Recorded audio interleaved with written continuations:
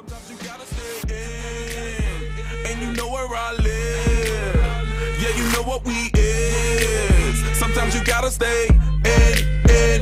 Welcome to my house, baby. Take control now. We can't even slow down.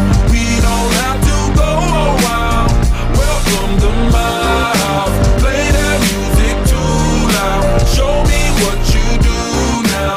We don't have to go a while. We're live. Ready? We're back. Episode number 2 of the Offseason show. Sitting to my right, probably the voice of Impulse Media, Mr. Tito Labine. Mm-hmm. I mean, I don't know about all that. Yes, for sure. Known as the voice. Yep. Almost across me, the silent but deadly Mr. Editor. Yep. That is Mr. Let's tell us. Lyle Keeble. That's all you have? Yep. That's all you had? That's all you had? I was Sound like hyped up. Yeah, right? I'm sorry. I didn't know. I hyped you up I was to drop it for your brother, and you just you limp dicked I say it. Big Brother's gonna pull through. I gotta put him down a little Very bit. minimal And climax we're there. We're gonna He's lose like him. Lyle Keeble. That was like somebody knocking on the door right when you're about to. Anyways, go ahead.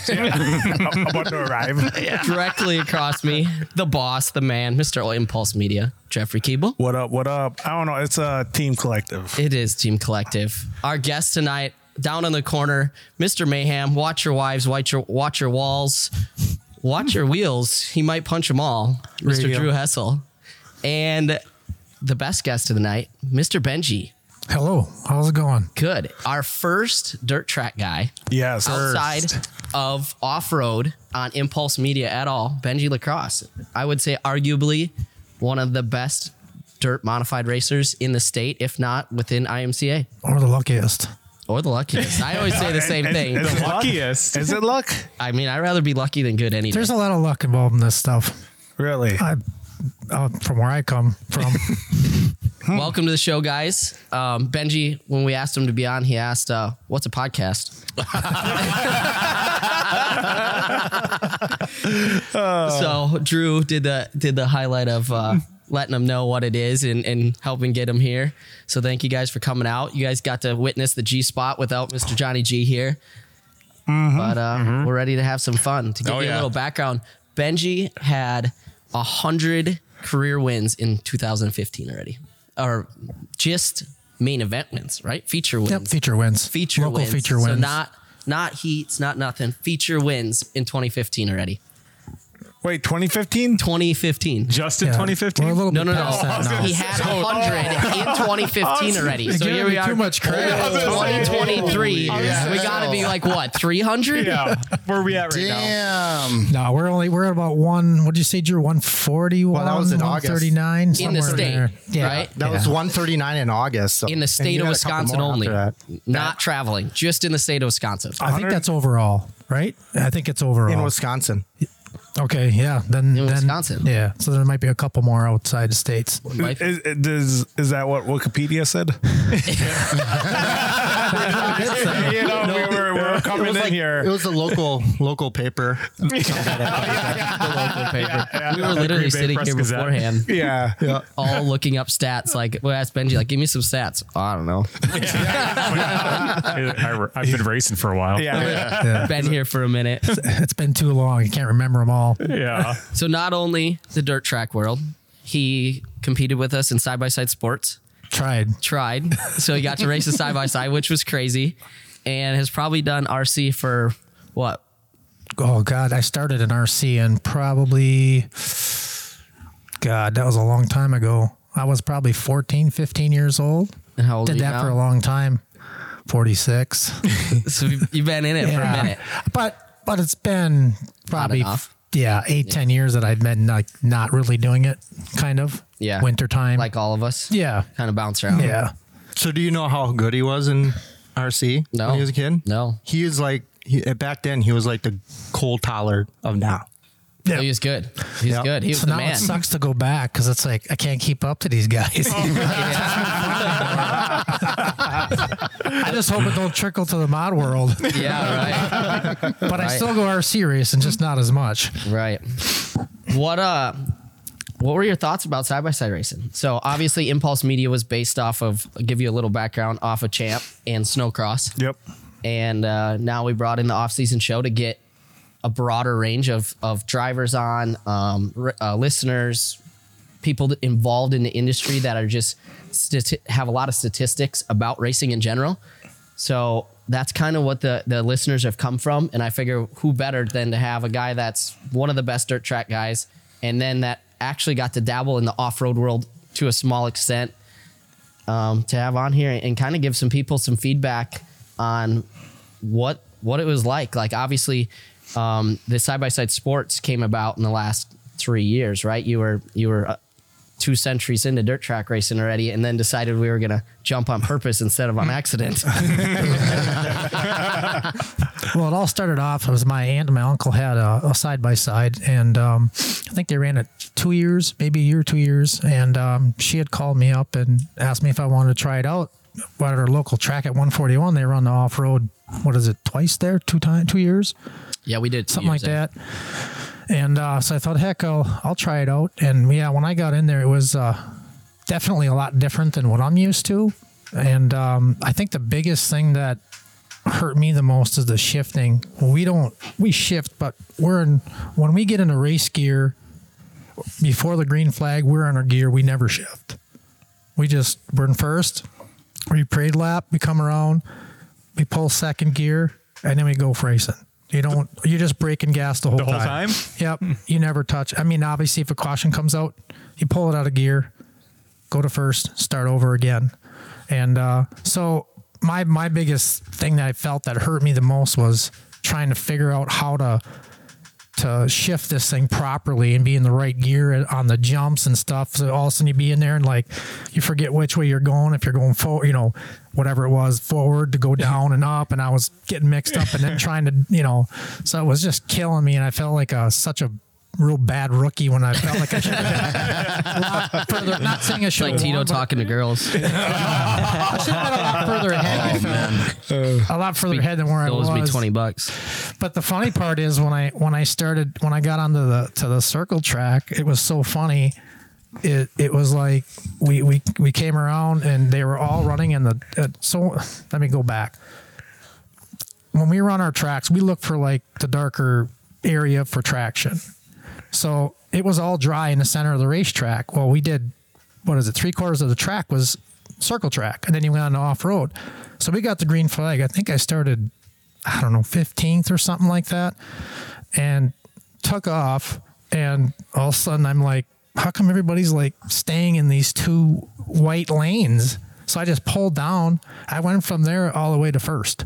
One turn. Oh, no. But by the time I got through, I got jammed and pushed and all that. Just because I didn't know how to do the jumps and how to correctly jump them properly without the nose diving, and it was such a learning curve that way too with the jumps and in their 4-wheel drive. In the dirt car. Yeah. And I'm used to 2-wheel, so it was just it was a battle. It was a lot going on at one time. This is open. Why is nobody here? I mean, these guys get to witness and take videos and pictures of every sportsman race ever at Champ. So they probably know exactly how you feel while they're standing in the infield watching it all happen. They're like, oh yeah, what you're saying is right in line. Oh yeah. I think by the end of the weekend in the main, we ended up 5th, which I didn't think was bad. We're starting to get the hang of it a little bit. And it was crazy. I remember the start and him putting it right around the bottom and going from the back to the front. And everyone's just like, who is this? I'm like, you came to a dirt tracks guy's home track and put him in a side-by-side, and you didn't think he was going to figure out how to go around the bottom of the track on the oval? Yeah. Come on, guys. And then we got to the infield and it was like, yeah, that's a dirt track guy. The same track we won like 10 or 4 or 5 $10,000 shows at between the stock car and the mod. 3 years in a row with a stock car, and I think 2 with a mod. So got 5 $10,000 wins there. Have you guys been to 141? Yep. Oh yeah, we were there. And you watched him. Yeah.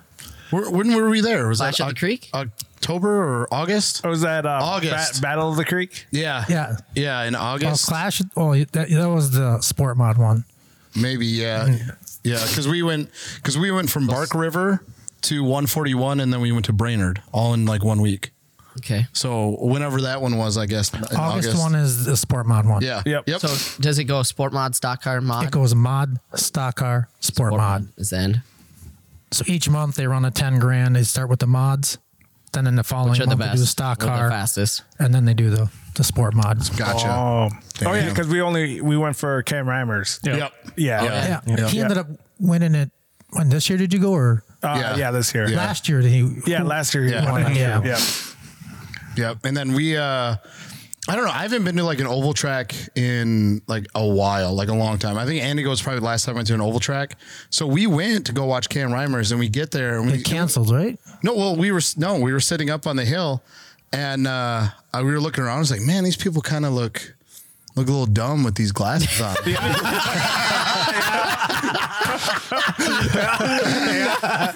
After, dude, one race, we were like, all right, man.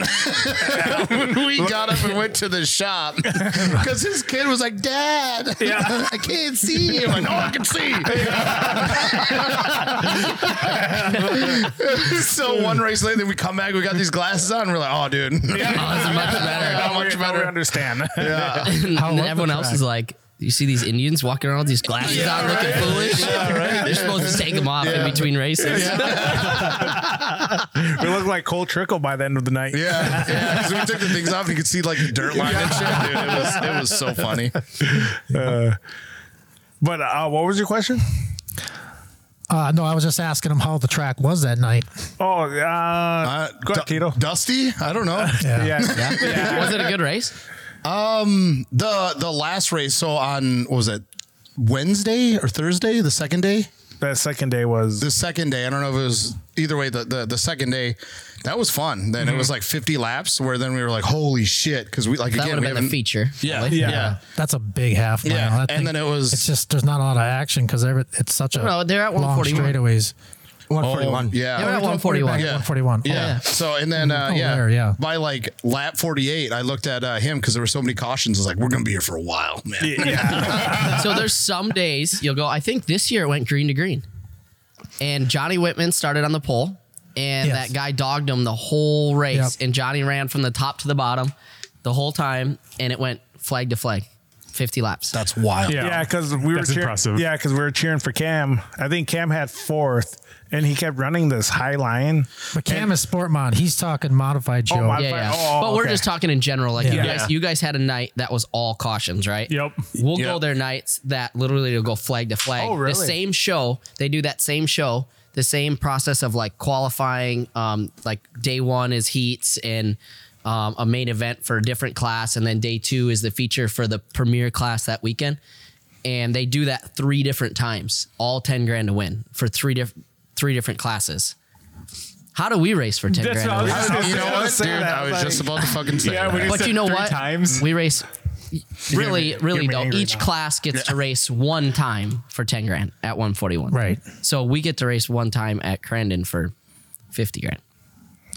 Yeah. Yeah. So we can't complain too much, but Yeah. Yeah. But they can go to other tracks and race for. yeah, I mean, how many shows can you guys do a year that are over or 10 grand or more to win within the state Within the state? or within your now- rules? Within your rules, I guess, within IMCA. Anyway, Within the United States, you're saying the whole. yeah. Every year it changes. We used to have quite a few, and now we're down to. In IMCA, there's not a whole lot anymore. The last couple of years, it's kind of fizzled out. So Which is everything. I think a lot of them are doing like, they'll do like multiple nights, but it'll be like spreading it out more. It'll be like 2, 3, or 4, or that traveling thing when you did out by Minnesota. Yeah, they did three 10 grands, each different track each night. That was pretty cool, but that was only a one-time gig. Do you think they would hold a race at J, Oklahoma? Is your series for sale? 1.5 That's a pretty million. cool place. The Oklahoma? Yeah, I was there. Did you go? I brought Brendan's stuff down there, the TV stuff. Oh, roadie his, for. his semi. Yeah. Oh, see, he got. Tito loves that guy. That's Tito's favorite. God, what a piece of work, man. Dude, don't even get me started, man. Get warm again. I know you were quiet for a minute, so I figured we had to warm you up. Yeah, I told him on the way here, I was like, man, I'm so happy that we're done with the the drama. Yeah. And then I mean, he hasn't said anything yet. I mean, is it actually drama? Yeah, we were ready to move on. Then ooh, all right. Quick story though. We were at Snowcross and someone came up to us and was like, "Oh, I'm listening to your guys' podcast." He's like, "You guys probably should. We've heard that you guys should calm it down a little bit on. Again. Take it easy on them." Yeah. Just on him. I think it's just on him. no, it was easy on Champ, but hard. Keep going hard on MAO. That sounds biased. Thank you. That sounded like a biased answer. a little bit. A little bit. Sidetracked. Yeah. Sidetracked. How was the mud? You got to play in the mud last weekend. Yeah. I saw a picture of you with a bicycle helmet on. Don't even. Why are you doing this? We're not talking about Snowcross. Yeah. Oh, sorry. Sorry. No, the track was good though. I mean, it was a rough track. Like I said, our cameras got muddy. Oh yeah. Yeah. Like more muddy than at off-road race. Yeah, it was. That's impressive. Yes. That's impressive. Yes. But There's a lot of changes there. Like it's pretty hard to televise there because it's just so hilly and like. no, I think Flo did a good job covering the event, and there was no drone action on Friday because of the rain. So it rained all day at the end of December. Like how does that happen? In the UP. In the UP. Yeah. Yeah. But the only snow that was there was the track. Yeah. Yeah, there was no snow present anywhere. Like the videos and pictures I saw, they were running 4-wheelers with dollies through 10 inches of mud, trying to get sleds to the track. Yeah, dude, it was like up to almost our knee at some spots. You guys won't even make it out of the pits. Yeah. No. Jesus. That was a Snowcross track. Would make it into pits with that. That's also true. So kind of back to where we were talking about, Drew was saying that they're spreading out races a little bit. Do you guys see like a fan count change with more money to win or less money to win? Or do you guys think that really plays a huge part in it? That didn't change a whole lot. Or even car counts, I guess. A little bit, I think. It's kind of starting, so it's hard to say. It's been pretty balanced out. I mean, it didn't seem to change a whole lot so far, I didn't think. Some of our local stuff has been staying pretty good, locally wise, What do you think keeps the racers? Like, so a lot of our conversation on here has been, what ways can we positively give in positive opinion or negative, but in a positive way that a series can grow or a listener can grow or take it without fully bashing them? Like, as from a racer standpoint, being able, what kind of brought us all together is they started the podcast, they started getting racers on there, and we had a platform that we could openly talk amongst each other and say how we felt actually as racers without like someone standing behind you, like watching you going, don't say that. And then the series was able to listen to it from good or bad, right? Like some of us got yelled at, some of us catch emails from it, some of us don't. Some of us don't. Do that again. Some people didn't even know who we were. Yeah, but it opened a lot of eyes like at one time. It was crazy. Like there was things that we all like. The series in general grew so much from it with their racers, with their fans. The fans were able to like kind of get an interaction with the drivers as how we felt like at the races, and the series was able to do the same thing. So as we come on here and get like different drivers and different divisions of racing on here, we like to ask people like, what do you think helps your sport and keeps it striving, and what do you think would help your sport? Or is there something that you think your sport does really well that a different series could benefit from? Yes, I think obviously involving the people is the biggest thing, it seems. I think is one of the number one things. And locally here, I noticed 141 is always maxed out with people. And they have a bar. And they have a bar. And I'm telling you right now. That was one of our questions. I'm telling you right now, that place just fills up. And I think there's a couple reasons. Bar, one thing. Second of all, wife, cousin, friend that doesn't like racing, but likes the bar. The husband or boyfriend that wants to come. Hey, I'm going to go in the bar, visit with my girlfriends. I'm going to go help CJ in the on the track, whatever. So that place is just full no matter what, it seems. I don't know what I think it has a lot to do with that bar. And they changed ownership. Well, half of it, right? But I mean, they changed Just ownership. recently. They had a lot of people just changed again. Right. And, but CZ got involved in it. Yep. And Toby's still in with it, I believe. So Yep. What do you think, like outside of 141? Yeah. Yeah, that was Obviously, obviously 141's good, and they have a bar. One of our questions, so I put out to a couple of my friend group chats, like just what would be general questions you can ask people, and one of the first ones was, should every track have a bar? Of course.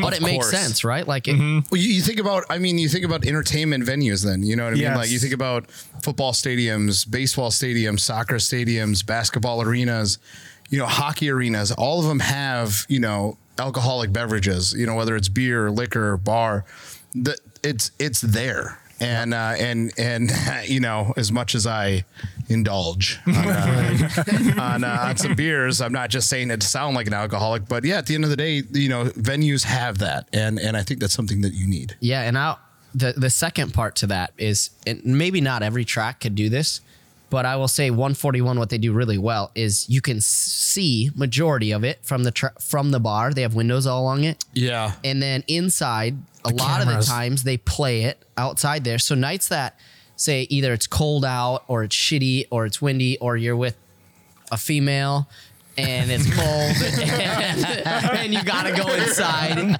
there's somewhere to go. Like there's been times that even just my buddies and I have been there and it's been windy and cold and you come because you love racing, right? And it wasn't that fun. So what'd you do? You went in the bar, there's arcade games, they serve food, there's pool, there's darts, and you could still watch the racing. Yep, you could still get away from, like I said, some of the people didn't really want to watch the racing, but maybe watch it on TV and get away from the noise. They can go inside.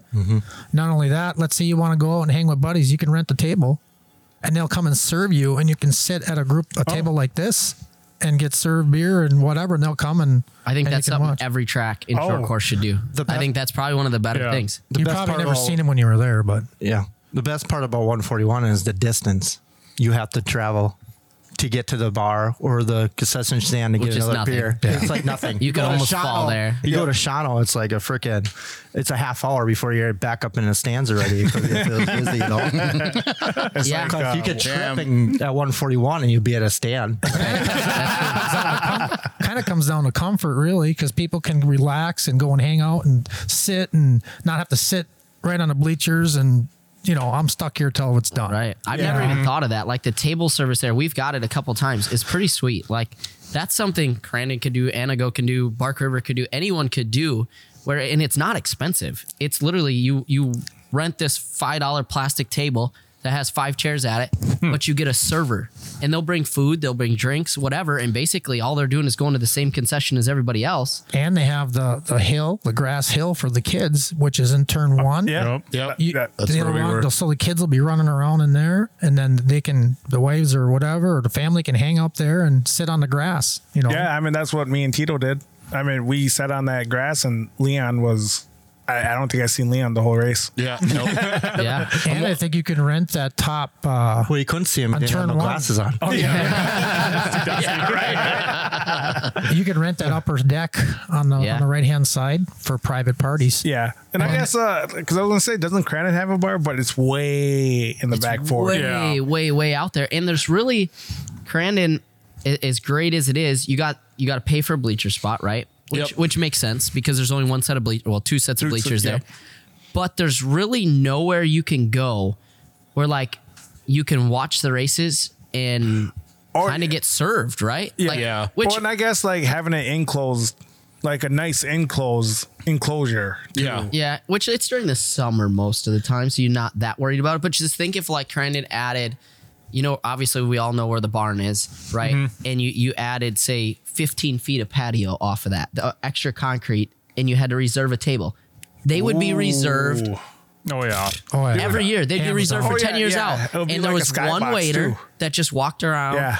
Yep. Like, I think that's maybe a part of what short course is missing is that comfort, That luxury. that luxury and comfort of being able to go there, like Benji was saying, and not serve yourself. Like obviously Crandon has 60,000 people there. If you want to do anything, you wait in a line. Yeah. I think if there was a table section that had 25 tables and a couple waiters, it would be sold out for 10 years. Yeah.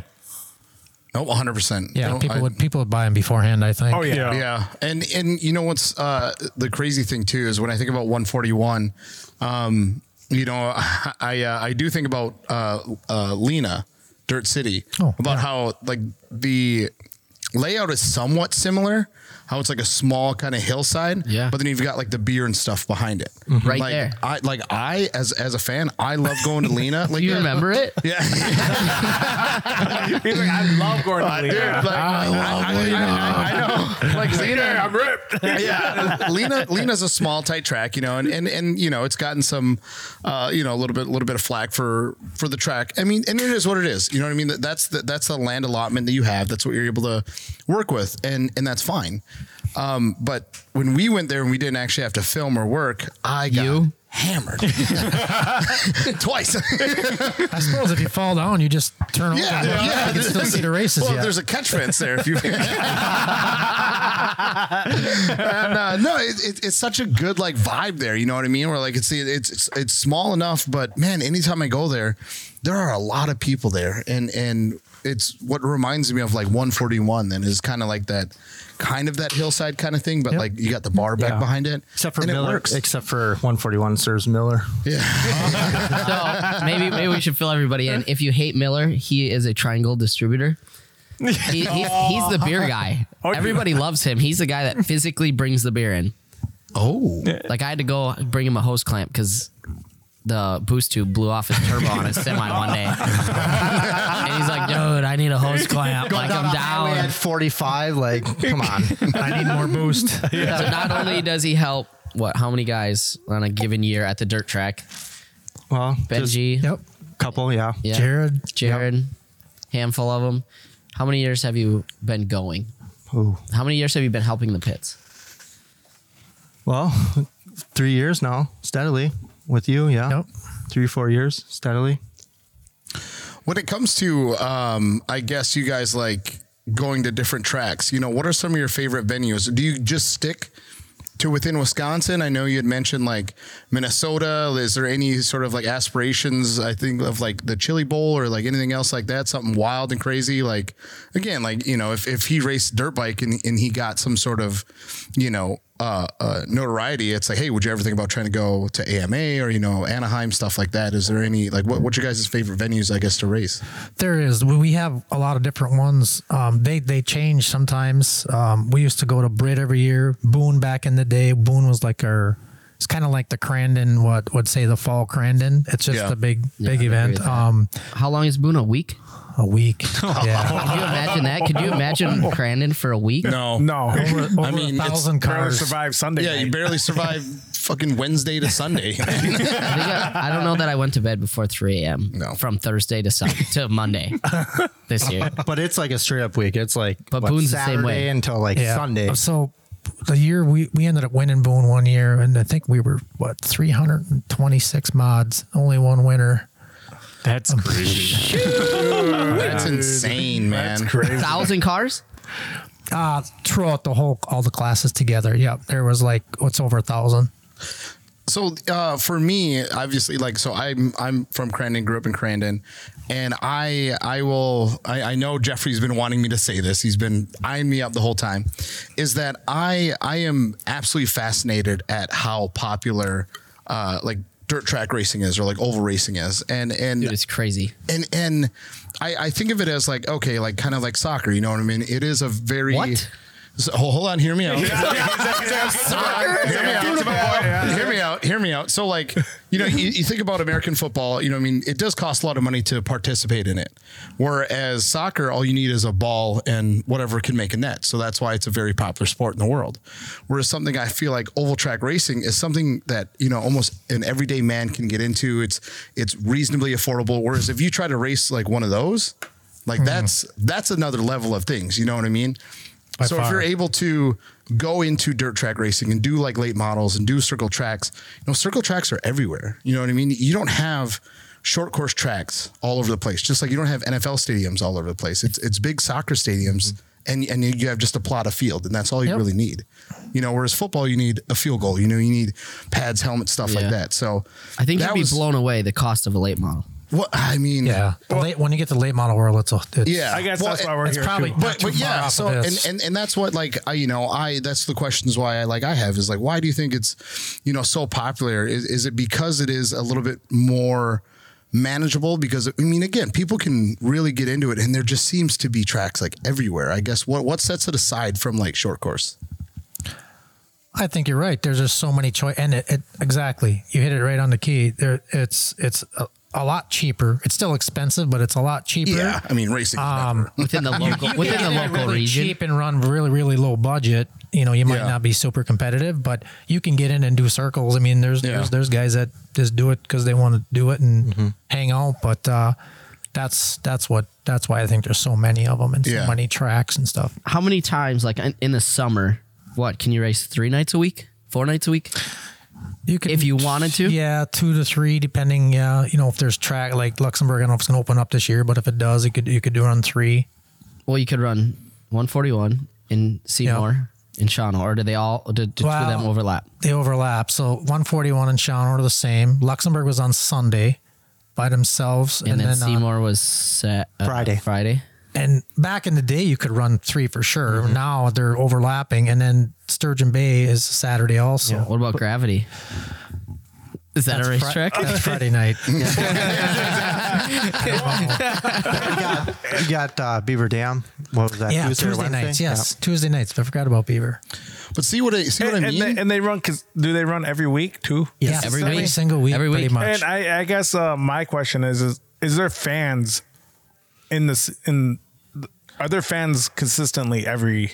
Not is there not like an off-road race. I mean, like the 10 grands and stuff, you have a big fan, but there's fans all the time. It's just not, as crowded. No, not at all. Oh, okay. It's a small. Also like the scale is different. You know what I mean? But I think if we ran say 10 nights a year, 8 nights a year, sold out. The stands would be full. Yeah, sure. Okay. Because hey, we're not going to see one for another month or half a month or whatever. Yeah, exactly. Yeah. Okay. What do you think other tracks are missing other than a bar in the dirt track world, like locally? Because obviously we've seen a lot of tracks come and go, switch ownership, do different things. Like, what's your opinion, Drew? Like being someone that's never, obviously not a racer, so you don't have that initial investment as going there, the payout, so on and so forth. But as a spectator / helper, crew guy, like what is your opinion on tracks that they do good and what they do that would make you want to come back, more or less? It'd be the amount of cars, the biggest thing. But that doesn't really. Well, if I want to go and watch it, I want to watch you want to see a feature. Obviously. I want to see competition. I mean, that's the biggest thing too. I mean, especially with the 10 grand race, you get all the guys coming out of state.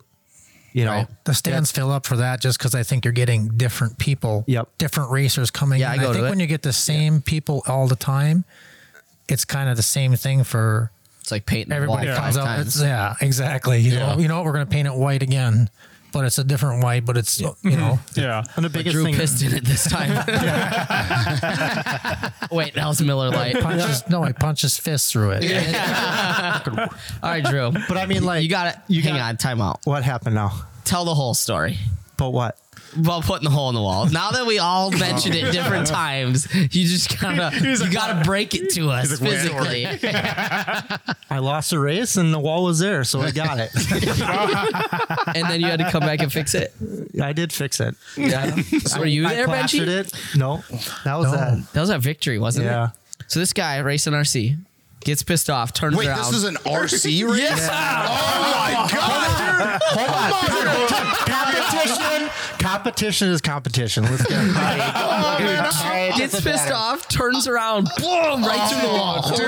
The problem with these things is when you throw those, everything, you trash it. So you can't. You might as well. You're better off using your fist. I still have that radio. Lyle's got one. Lyle's fingers up. He's like, wait a minute. What set you off to bring you there? What was it? What was Someone fed him a right rear, dog. Yeah. Someone put me in the fucking catch fence. Well, there was another time too when I had the wheel hanging off the radio. Carson. Okay, so anyone that knows RC, or if you don't, you're holding a radio. We call it a radio. Most people call it, that don't know, is a controller. And it's got like a pistol grip. Yep. Right? And the throttle is, if you're right-handed, you're holding it with your left hand. The throttle is your pointer finger. Your right hand, basically right next to it, has a steering wheel. He had it in his left hand, took his right hand and punched it and broke the wheel off of it. His own radio. That radio still works. And then super glued it back together. Yep. The screws are just for imitation purposes only. Now the question: how old was this individual? That was him like 2 years ago. Oh no, I know that. It was longer than that. Come on. How old was the individual that put you in the wall? 7. I don't know. Yeah, exactly.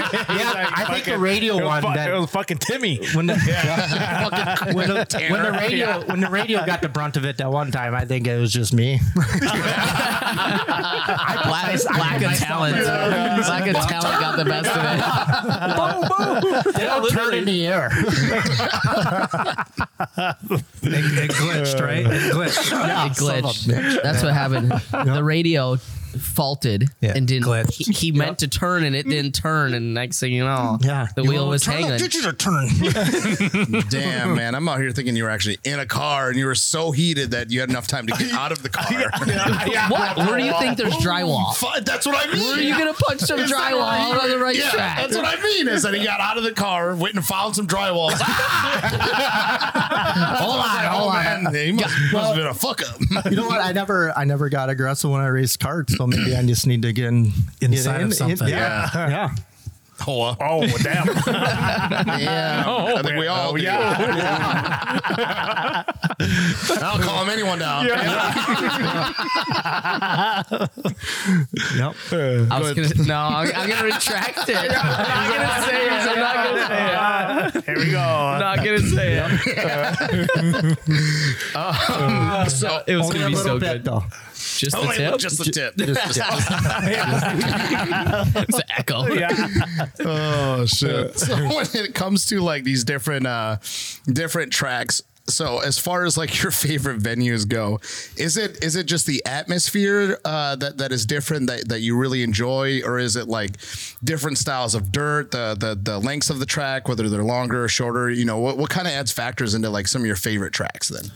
Prize of the purse. I guess other than You that. don't even race. What does your opinion matter?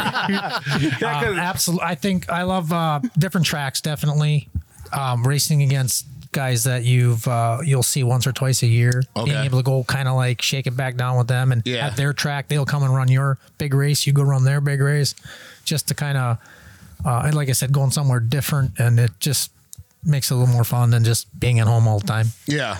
Okay. How often are you traveling to these tracks throughout the year, I guess? I don't travel near as much.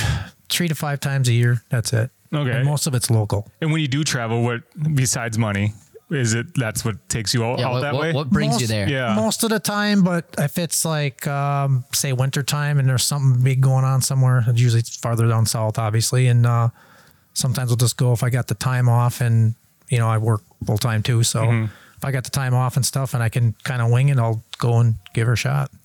Do you think outside of like the purse, what helps get drivers? You know what I mean? Like we've always went back and forth. Like, does money actually bring racers? Does it always bring racers?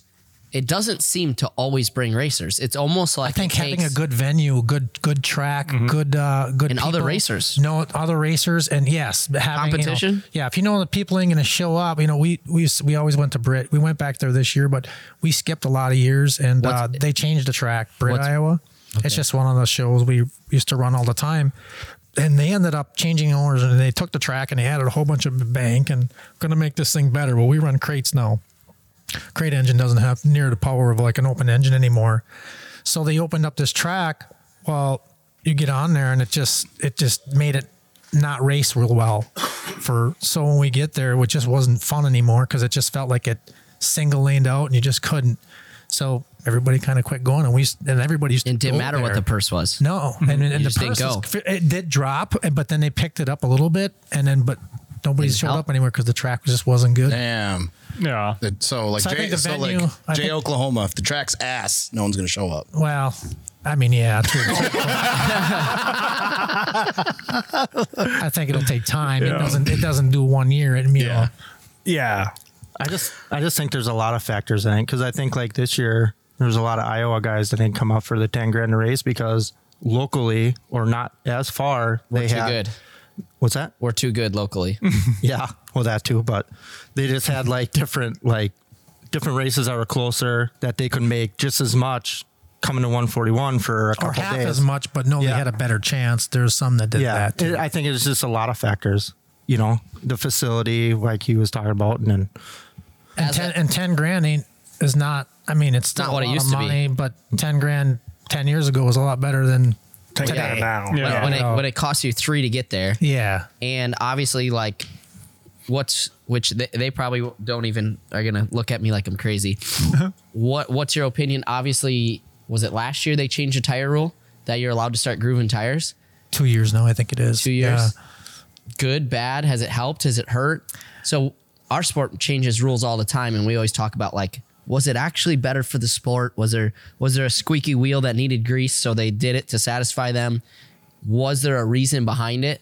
To give you guys a little background, so Hoosier owns dirt track racing for the most part. And for the last, I don't even know how many years, you weren't allowed to soak them, groove them. You could sipe them, right? And that's it, and grind them. Yep. And 2 years ago, they allowed them to start basically doing like short course does, and you're allowed to start grooving them. And what I heard, and this is just what I've heard, I don't know if it's the true answer or not, but they allowed grooving them to try to make the tires last longer. They thought that maybe you were able to take a used tire, groove it, and then it'd be good again. And then you'd get like another run out of it.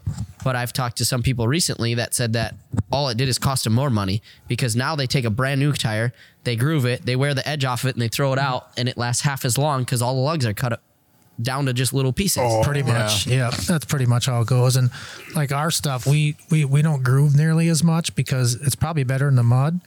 Most of our stuff is so hard packed, And dry. dry. We actually stay away from grooving them. As far as like like you said, kind of tire grooving goes, or anything else like that.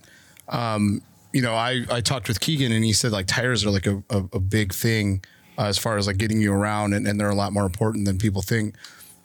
Does that really then dictate like which tires? Like again, is it just Hoosier then? It's a spec tire. It's one can only tire, one one tire. compound. So it's kind of like F1 then. Where it's just one. Well, one there's tire. not even compounds. One. Yeah. It's One. just one. Okay, That's one. it. Yep. That's it? That's it. But people prep them 100 different ways. Yeah. Okay. Well, what's the best way? I'm just kidding.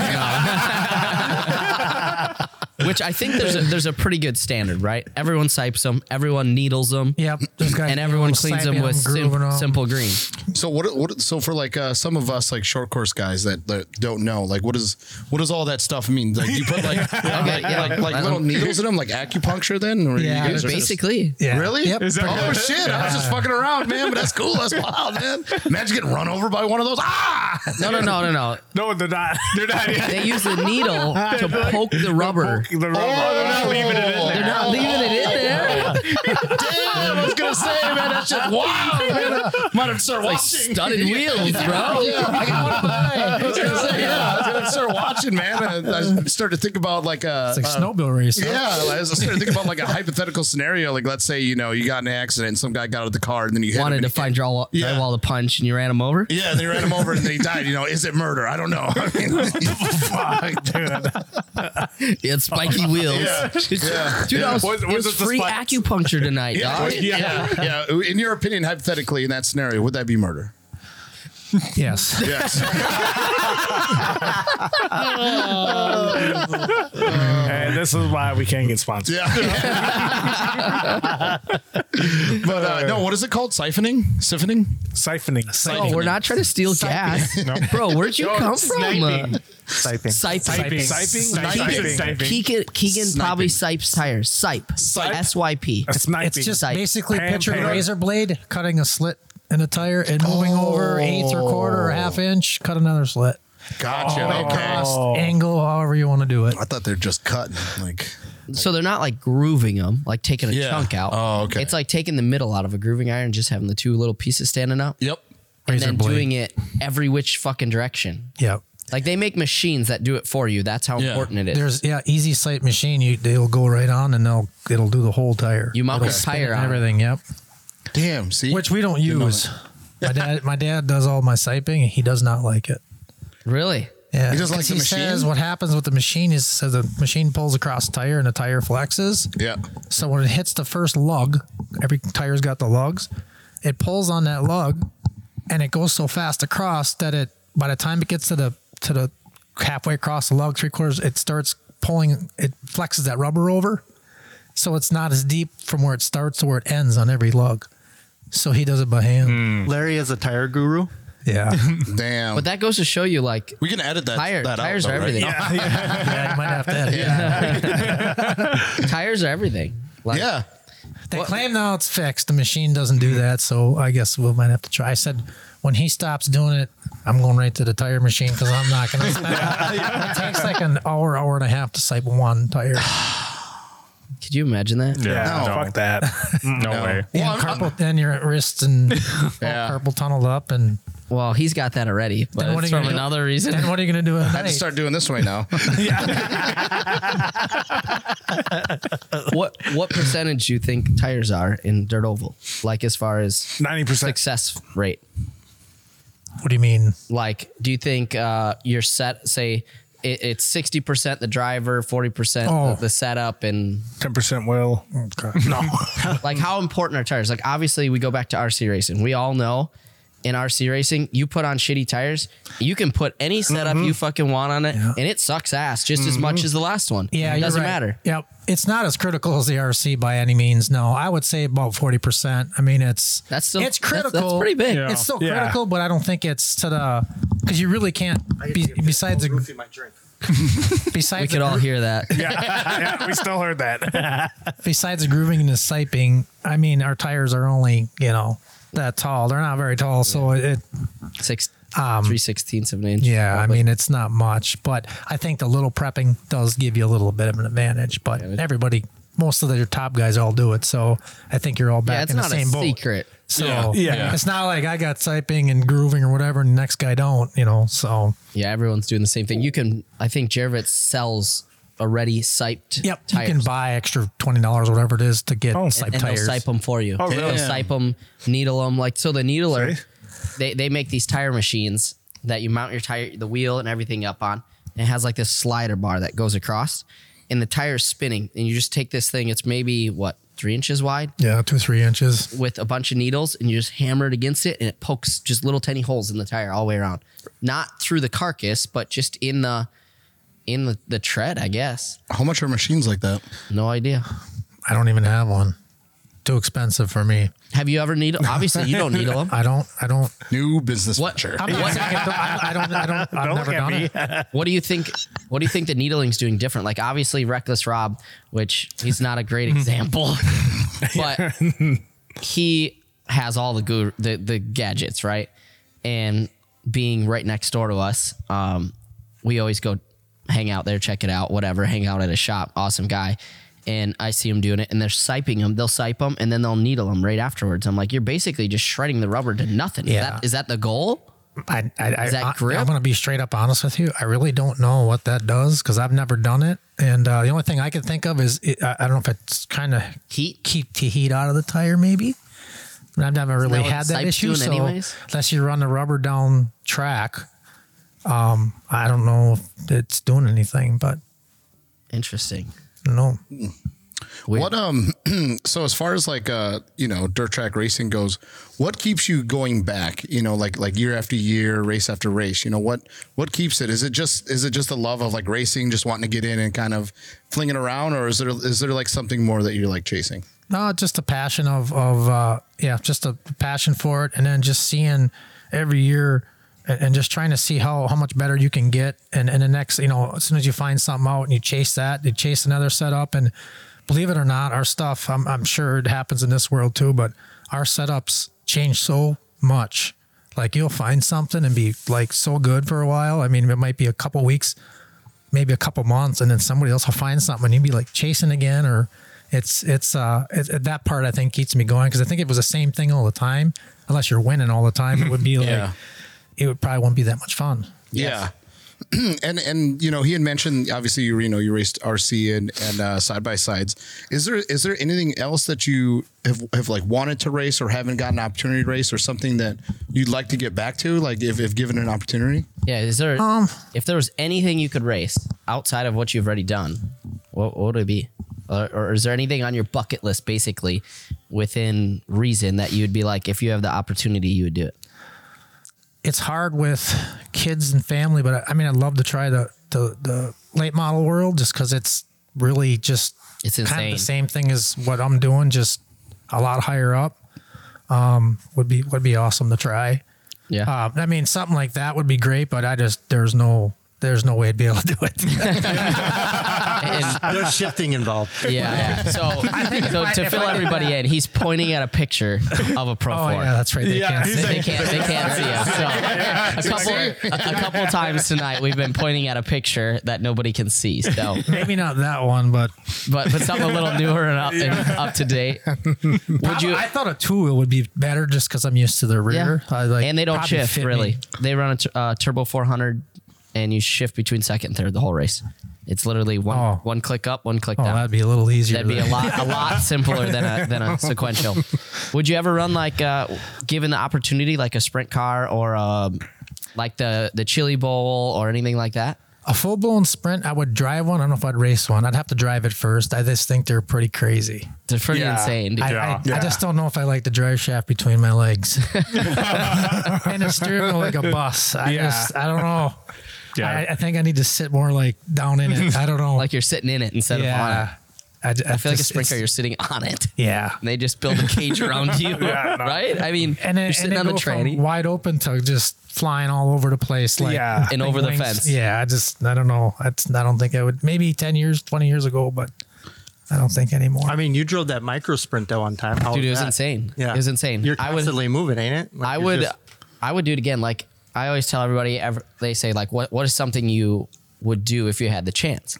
I want to race a Chili Bowl, and I would want to race like a 24-hour Le Mans, like in a pavement car. So I did a 12-hour race. I was gonna say, didn't you do something like that? Yeah, I did a 12-hour race. Sucked. No, How was that? I did a pavement oval race, and I hated it. He said that one. I hated it. I remember that one. But I did a race in Ohio in a BMW, an old BMW. It was stick shift, didn't have it wasn't fancy at all. It was a cool car. One of my buddies owned it. It was a BMW 325i, all gutted out, a little bit of engine mods, stick shift, whatever. No big deal. And we did a 12-hour race, and you switch out drivers and everything. And that was something I freaking loved. I loved, that's something I would do, go race for the Lexus team or something like that. Pavement, but road course, not in an oval. And I would like to do the Chili Bowl. I think that'd be sweet. But like Drew said, I ran a micro sprint with Gray Ledbetter and a few of her crew in North Carolina that actually so they just had the Dome, right? They just had the late model race at the Dome. And bro, we picked that up at the mic.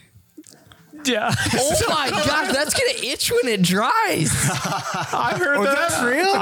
Dude, that was so wet. I didn't want to say anything the first time. I thought we were just gonna go.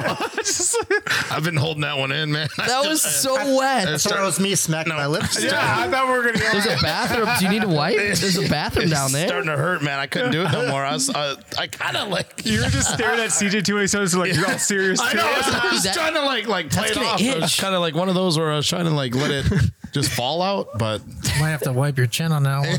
Oh, fuck, dude. That's gross. it's not gonna pick it up. I hope not. Oh, we heard it. Yeah. I can hear it. I heard it. I heard it. Anyway, Cosmetic, did you hear it? Okay. Oh, of course he did. He felt it. He felt. If you didn't hear it, you felt the vibration through the freaking floor.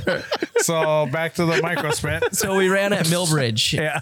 And some of the top late model guys. So I ran a micro sprint at this track called Millbridge, and they were testing late models there. I don't even know how they fit, but they were practicing for the Dome. So I was running a little basically the size of a big 4-wheeler, maybe the size of a UTV. But it didn't have a wing on it, right? Yeah, I did. I ran a winged one. So that was the craziest thing. So when you would come into I've never driven one ever in my life. They don't have practice. You go right into qualifying. Here you go.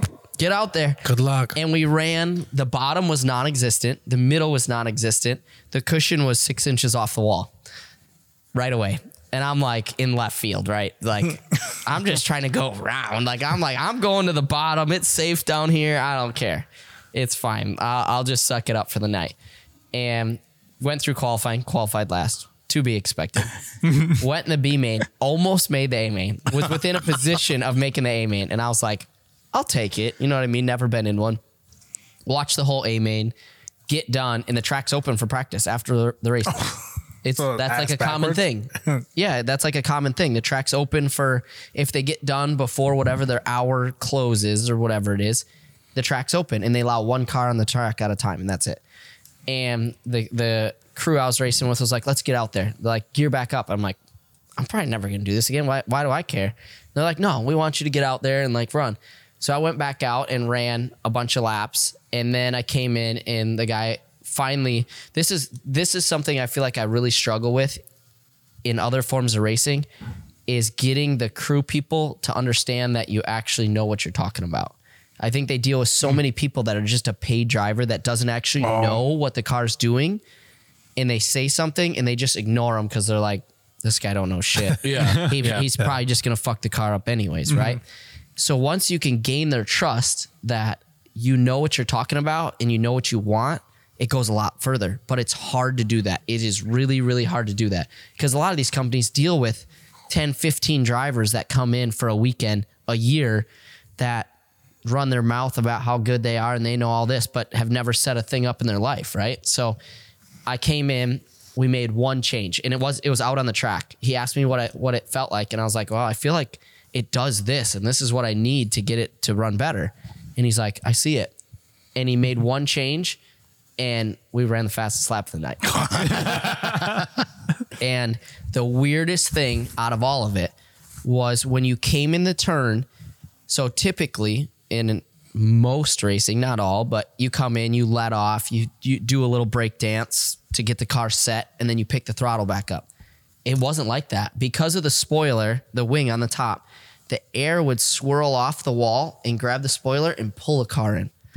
So you actually stayed on the throttle all the way till you felt the wind grab the wing, and then you would get off the throttle and then back on the gas like right away. You hardly even needed the lift, but you'd be like, I'm going to take out this wall. I'm for surely going right through the wall. There's no way I'm going to stop.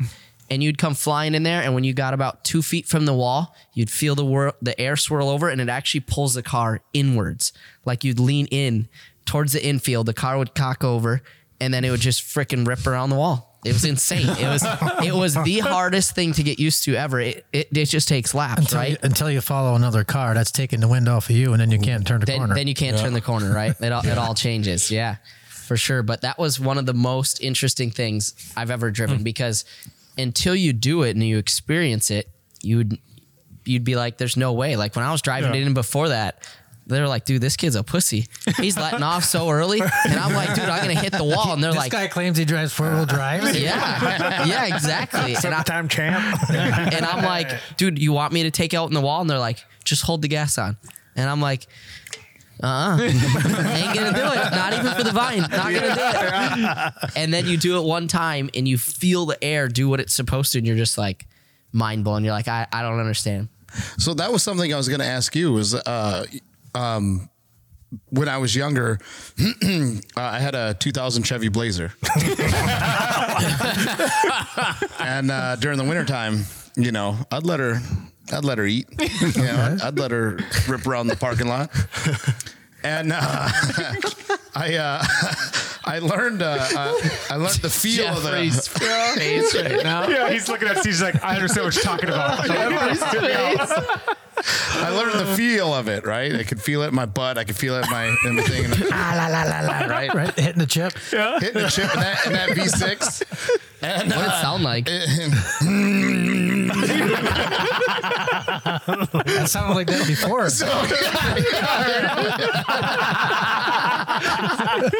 So my question is how long did it take for you to then start to develop like that feel and that trust then when you're so far off the wall, especially with like the rear wheel of things? Because again, if like me or Jeffrey or Lyle jumped in that, we'd be so finicky and I don't mean to speak for you guys, but I'd be afraid, man, of either wiping out or going into the wall until you like get the feel of it. It's so crazy how you guys are up there. So before I raced mods, I started in the stock car class, which is like a regular, looks like a street car kind of.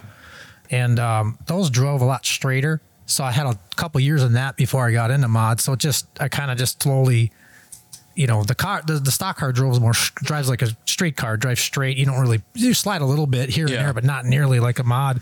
And just kind of slowly worked my way into that. And when I got into mod, it just kind of felt natural, I guess. I don't know, just kind of got a feel and slowly worked into it, And that's a lot of like throttle control and yes, and a lot of and brake steering gas. wheel and We do a lot of trail braking, so you'd be like, how do I say it? You'll come in and Makes sometimes no you'll sense stay on the as gas. a spectator, honestly, So You'll stay on the gas, and sometimes you'll just try to just push the brake and stay on the throttle. and keep the car. It keeps the car up, and it'll keep it turning. It'll keep everything stuck in the track. Sometimes when you let off, it takes the traction away. It takes the right rear traction away, and it'll kind of like drop the car and throw it to the wall. Or if you can like trail brake coming, it just keeps it like floating all the way around. But it's kind of hard to do if you don't know how to do it. Yeah. And there's a lot of guys that don't know, and it's a big advantage some nights when the track is like transitioning and there's not a lot of traction, but there's a little bit, and you kind of finicking up there and trying to get that little bit of traction. The next guy follows you in the corner and he's just gone. It's like, well, how is he doing that? He's got to be cheating with tires or what? And it's like, it's trail braking and setup and all of it. experience, stuff like that. Well, there was one race, and when I'd always ask him about shit, like how the track's cleaning off, and he'll tell me like, once the dust clears, then he'll get to bite there, and then he'll be able to progress or whatever. But he has to wait for that moment and just wait, and it's all kind of like predicting the track and where the track's gonna go. But that one night he was talking about it, I'm like, did it clear up down there? Because he was just like stuck, wasn't gaining, wasn't losing, and then all of a sudden now he started gaining. I'm like, did it come in? And he's like, no, I started using brakes. I'm like, oh, and I turn around, I'm like, this motherfucker just told me he's using her brakes out of the fucking corner. Like, what the fuck? And It ain't got no brake fluid in it. yeah, CJ can contest to that because how long? No one told you for how many races in the mod when you ran it, like on the restarts. There's a lot more going on in a mod or late model than anything you guys will ever see. There's like 17 links, 8 shocks, and fucking like I'm not even lying, like not 17 links, but they'll connect the brake caliper to like a link, and then the caliper when it hits the brake, it pulls on the chassis of the car and makes the car do different stuff. Gee. And then It's on bearing, so you can float it, which goes a bar up to the chassis. You can lock it to the cage, which was your 4 bars hooked to, which is that basically holds the left rear. I mean, you can do numerous things with that. they probably have, what would you say, 15 individual rear adjustments. Oh God. He goes, No, not total, not I total, see. like not per hole Oh. or anything like that. But yeah, I know. I got you excited, Daddy. yeah, you got a lot of holes to choose from. But just in general, like, okay, you got your upper and lower link on both sides. You got your J bar. You got your pant or bar going forward. Pull bar. You got obviously spring shock. You can run the link off the brake caliper. Yep. You can have six link, but you can have 3 on each side if you really wanted to. You could have a floater on the right side too. Nobody really does it anymore. Other than the car I drove, it was awful. I think Johnny might run one on the right. I don't know. You got the chain Not no limiter. more. Then you have the chain limiter. You can adjust that for So it's how like far rear end drops and it's like Dude, a it's converter. insane. No. That's what you're getting at. He's like, Yeah. so the alternator really plays a factor. Can't you guys, they can move their engine, like your engine height. height and side to side. That's wild. Our 4-bar bracket. Jeffrey's look on his face. There's so is much that priceless. goes onto this. Yeah. Oh, So yeah, much for it's going in a huge. circle, huh? Turning left. Dude, Yeah, it's no insane, kidding, man. It's insane. Well, and that's the thing you guys are talking about, kind of like the rear setup of things. It's like, who started that shit? You know what I mean? Like, Somebody way smarter than all of us combined. Someone there's cheating? Yeah, and there's Dude, for real. Is someone cheating? Our left side 4-bar bracket has 50 holes. See, that's what I mean. Like, who came up with it? How It's would like, you choose, Tito? Yeah, if it's you like- had it's like, I'll 50 tell you holes on 3 nights a week, how would you choose? You close your eyes and you just. It's always the easiest hole. be like, oh, that one doesn't hurt. Yeah. You just tip them all? That one went in really well. Let's So go with okay, that that's now you got Why is this 48 one so next brown? week. Are you gonna go back to the same one? I mean, depends. Are you gonna start there or are you is gonna the wander track off? longer or is it shorter? 'Cause- Same track, Ooh, same track? I don't same track, but we had rain this week. know. Ooh, I'm going shorter. You're gonna go to a different hole. I'm going to a different hole. You're gonna go mosey on. You go a smaller one if it's raining. Yep, that's what I'm talking about right there. Is that because you're cold on a rainy day? It's just because I'm probably able to whack. I'd probably put the windshield wipers on. Yeah, my blazer, bro. I'm telling you, man. Is that automatic or Zero. clutch? I made it a clutch. How did you make it a clutch? Please explain. It had D1, D2, D3. And I Oh, was so able you to just yeah. three on a tree up here and just fucking bang bang. I tell you what, man, zero lights hit, zero parking lot lights hit, man. Fucking That's pretty good. all around it. Which means you probably hit 3. Came close. I hit none. Actually, Yeah, I didn't hit any. that's impressive. I never once crashed my car yet. He goes, yeah. That's why I'm sticking to a front wheel then, because then I don't have that urge to be like, hey, let me try this. What do you mean?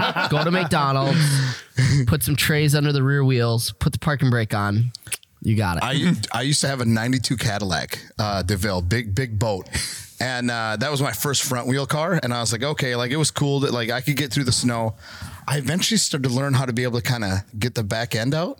You got to hit the parking brake for a second. Yep. And then you got to let it go. And then the back end kicks out. Did you double stomp? Yeah. I was like, Yeah. You break like yeah. It was So, 'cause- so you have a hand down here to release it, and you just like. oh no, I It was a I- double stomper. I had my Oh, leg yeah. up here, and then I went really hit, and then it flipped around. And I was like,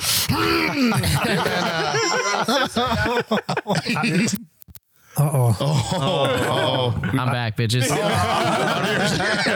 too hard. The suicide knob got me excited. Daddy likes. Yeah, that's I used to have a Z24. If you remember those in the emergency brake, or not the emergency Who brake. makes a Z24? Years ago? Chevy? Cavalier. Okay. And Some of us you are hold- young you around hold the here. You hold the button. Yep. Hold the button in, and it's like rear brake. You know, but you can go right back down. So you could come in, pull it, and it would set the car. And like you said, you go in this parking lot and Go whip some shitties. Did you need a suicide knob too? I didn't have a suicide knob. I was always out of control. Actually, it's our steering boxes on our. We have 6-to-1 boxes on our cars, so it's like we go down the track, you go to pretty much like quarter turn. That's it when we're racing. That's insane. Dude. That's the same for a race truck. If I'm past 12 o'clock, I put my hand about 10, and if I'm like 2, I'm pushing her a little too hard. Yeah, you're about to spin out. Yeah, so if I'm about 12 o'clock, we're doing good. Try backing them up into a pit once. Someone let you drive? There's like just a little bit this way. I can't. I like to drive it like my car. Next thing you know, we're in freaking Master's pit. So when you're driving, are you No, like just well, because You look like you were like beating a dick. Yeah, you see these guys. You guys are just kind of you just hanging and wherever you need to go and okay. So our cars probably turn another third as far as yours. We can, like, our Pro 2s can almost go 90 degrees, and it's half of steering wheel yeah, I don't from straight to almost full 90. That's So our steering, we don't have like a quickener in there or anything. It's built right into either the power steering or the rack or whatever. But Ours is built in the box now. We don't have quickeners anymore. It's just we don't the run box. quickeners anymore either. Yeah. Think of the past. Yep. Yeah, they do not turn on a dime. I'll tell you that. So if you need a What do you quickener mean? for your truck, I got one. For the Blazer. For the Blazer. The Blazer's gone now, man. Now he's a motocross rider. I'm dude. Can you see it? Can you see it, Benji? Yeah. This is how I get down. This is how I rip. You ran a thumb throttle on the dirt No, bike? I don't know why he did so- that. He was dead serious about this. Yeah. So we were talking about like dirt bikes, and I was like, yeah, man. I was like, I'll get out there, I'll fucking rip it, and I did like the thumb thing, and everyone laughed at me, and I was like, oh, haha, it wasn't that funny? And they're like, there's no thumb throttle on thing. I was like, oh yeah, I meant like this, the wrist action thing. We were So, by Carlson, right? He just Yeah. died laughing. yeah, because we were talking about like 110s, and yeah, I never jumped on one until this year. Have you guys been on dirt bikes, right? Yeah. I have. Yeah, I've never raced them, but I mean, yeah. Yeah. Everyone's ridden one. Yep. Yeah. I raced my first race this year. I took 56th and then I took 10th Out of 10. out of 10 and out of 56. You got to tell them the beginner's class story. You can only go up from there then. It's just like, we're all racers here. He said, so I get what you're talking about. Yeah. We're all racers here, right, Kosmecki? Damn right, man. Been in the heat. I have. So for Jeffrey's birthday, so when we were at the track, they have pit bikes. They have 110s, so they're like, oh, take the pit bike back for like with your camera and stuff. I'm like, I don't know how to ride a pit bike, so I'm a 4-wheel guy, and they're like, oh, okay. So he goes, for my birthday in October, he's like, there's a brawl for it all at Pine Ridge. I want you to ride Athelstein. Athelstein. I want you to ride a dirt bike just for my birthday. I was like, all right, man. I was like, all right, I'll do it. It took some convincing. 4-stroke? They're a 4-stroke. But they only have 12-inch wheels. They're a pit bike. Yeah. They're like, this big. Yeah. Yeah. So we get out there and he goes, oh, I need you to at least get on the bike and like come with me. So I go with him and he takes me through like some sand in the back, and dog, I mean, like I said, I'm $3 bills, so I'm fucking And this thing's maybe 20 horsepower. yeah, maybe. And I'm going through the sand. I fall over, man. His kid fucking laughs at me. I hear, I'm like, yeah. So we get back to the track. He goes out and like does like practice. And like everyone's getting off the track, like, oh, dude, practice. There's like 3 minutes left. And he goes, you need to get out there for like at least one lap if you're going to be a part of this. I was like, oh, so I get out there for one lap. I kept it in first the whole way, man. Just Like that Blazer. I'm coming down. Oh yeah, got my money's worth. I'm coming down the backstretch, right? So like, I'm coming down the hill, and I come up the hill, and I go down, and I get up the second hill, and there's a flag lady there, and she's like, "Woo!" Like she's cheering me on. I was like, "Oh shit, man, she might want it." I'm gonna have to show out next time. No, I have to keep going. So I got done with practice, and then it was like the first 110 race, and he's like, all right, man, like we'll get you out there. I was like, all right, cool. Like, so I roll up to the starting line. There's like 50 people there. I'm like, are we waiting for the race? He goes, this is the race. All these people? And he's like, yeah, man. I'm like, all right, cool. Put me up front. Yeah. I'm like, I'm going to let all of them go. So again, the gate drops. I go, I'm in first, man. Like I ain't going fast. So going through, dude, people are blazing by me. I'm scared shitless, man. And then I get to the backstretch and I'm going down this hill coming up, and the girl, same thing, man. There's 50 dudes around me, and she looks at me and she goes, woo, like cheers me on. Woo. I'm like, man, She gonna get it tonight. Throttle her up. Somebody's getting put down. might fuck around and click up second. Might have to show her what's up. Go back to my Keep the front end down. go back to my Blazer days, man. So I want to get rid of that chip. Yeah, right, man. So I do like a lap and a half and I pull off, man. I can't, man. There's so many people. I'm scared. So he goes, there's one more that you can do. I was like, oh, like, okay, well, what is it? And he goes, it's a beginner class or like a beginner race. I was like, oh, like perfect, man. Like, I don't care. Like, I'm legitimately, That's my me. first time. Yeah. Like legitimately my first day here. So I pull up to the starting line and I'm looking, at the schedule, and it says beginners and women. And I was like, oh. You have to go back get your dress. So, like I said, I pull up to the line. I look to my right, and there's a kid there. He's like 10, and like I kind of like look at him, and I kind of I'm getting ready, and I see him out of the corner of my eye. He's like staring at me, and I like look at him. He goes, "Hey, this is for beginners," and I was like, "Yeah, I know." And he goes, "Are you a beginner? How long have you been riding?" And I was like, "Today." And he goes, "Really?" I'm like, "Yep, you'll see." And I look to my left and I see girls. She's like, "Hey, good luck." And she just like stares at me and then like looks forward. I was like, "Bitch."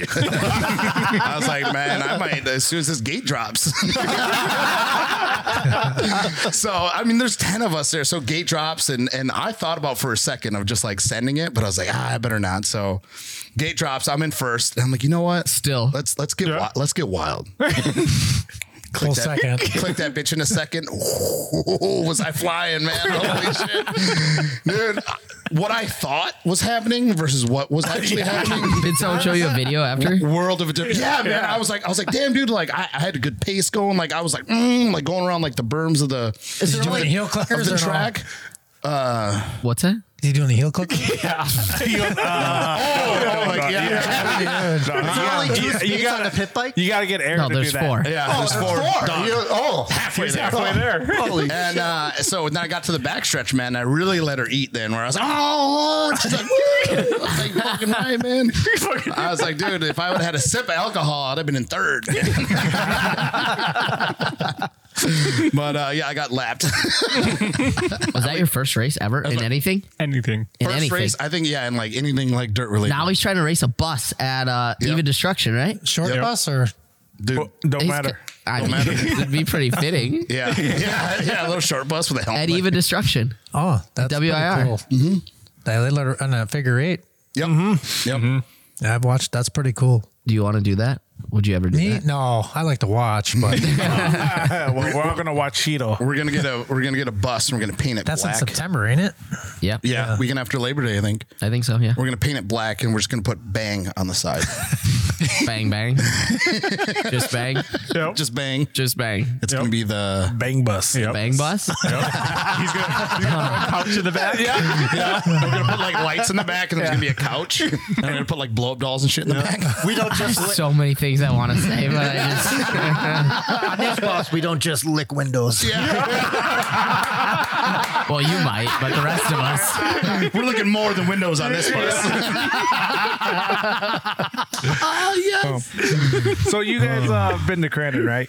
Yes, And many since times. Tito's here, you think you could hold it wide open in a Pro 4 in turn 1? Any pro truck. He's never driven anything in his life. Like I pro, don't know why you like can't. pro light, pro spec, pro 2, pro 4. Don't look at him. Hey, I'm here.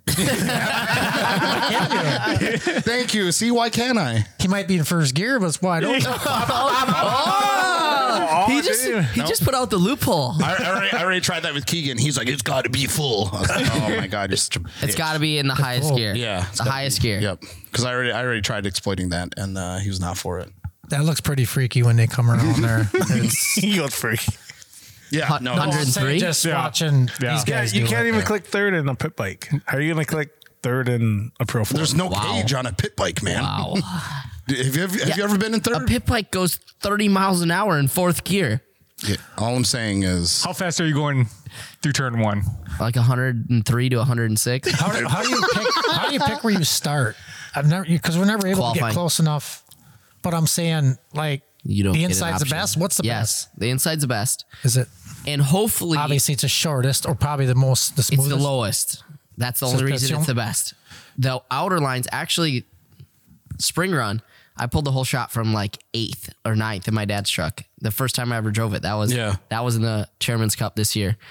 And it was from like 8th. So the outside's actually better because you get a better approach to the turn, but you better hope your ass you beat them guys there or you got bigger nuts and you don't let off when they do. did you get to the dirt quicker on the outside? If you're like 10 can go to the dirt. Because the dirt's going to be a Fast. little bit less bumpier, so you can keep the wheels on the ground. And Yep. but You're just way out and it's angled. You can't really tell, but P10 is probably 7 car lengths back from P1 right off the get go. So it's at an angle It's about they don't- one Yeah. tire. Yeah, they're staggered like this. Oh, Yep. see, we're always then Yeah. we can't go in And then another it just stand, goes- so we can't see nothing but the screen. So Right. So you're probably what, 5 feet? From each other? Like staggered back? Yeah, I would say, By 5 yeah, feet per probably truck? like, yeah, I'd say about your driver's side right here. Yeah. So by the time you get to P10, you're back there. You're 4 truck lengths back you're there. pretty much kind of screwed unless a Well- miracle happens. But Well, you got 2 options. Or your Bryce Menzies. Yep. You don't lift or you hold it on longer than everybody and hope that the track's good enough that nobody slides up. and everybody else, some of the other guys actually kind of back off like right at the last minute too. Which a lot of people back off. It's usually never about if somebody's gonna not, like, if you have the biggest nuts, you're gonna make turn one. Like my dad, he can pull a whole shot from anywhere because he's just Johnny Greaves and isn't scared to wad it up, right? Like we've all seen it happen 100 times. Yeah. He's not scared, and he'll just hold it on longer than anybody else. But it only works if the track is good on the bottom, because you're relying that the first 2-3 trucks, because they're going to beat you there no matter what, right? But when they lift to set it, you're going to 110% depend on momentum and not lifting and just carrying more speed to get around the outside of them. And the next turn goes left, so you can just get next to them and park it there. Well, if the track's shit and it's super wet on the bottom and they float up, you're eating the wall. There's no question about it. So when I was there, I went there twice this year both races. And when I watched them water it, and it's sand. So it's like, it's just grease. And I'm like, these guys are going to come flying in this corner. And like, it's just a free for all. It's just, I don't know. There's no control. Yeah, I would say Sunday at Crandon, all the props in the world. They did the best job they've done in 5 years or 6 years on the track. Fall Crandon? Fall Crandon on Sunday. It was like We missed Sundays, but Yep.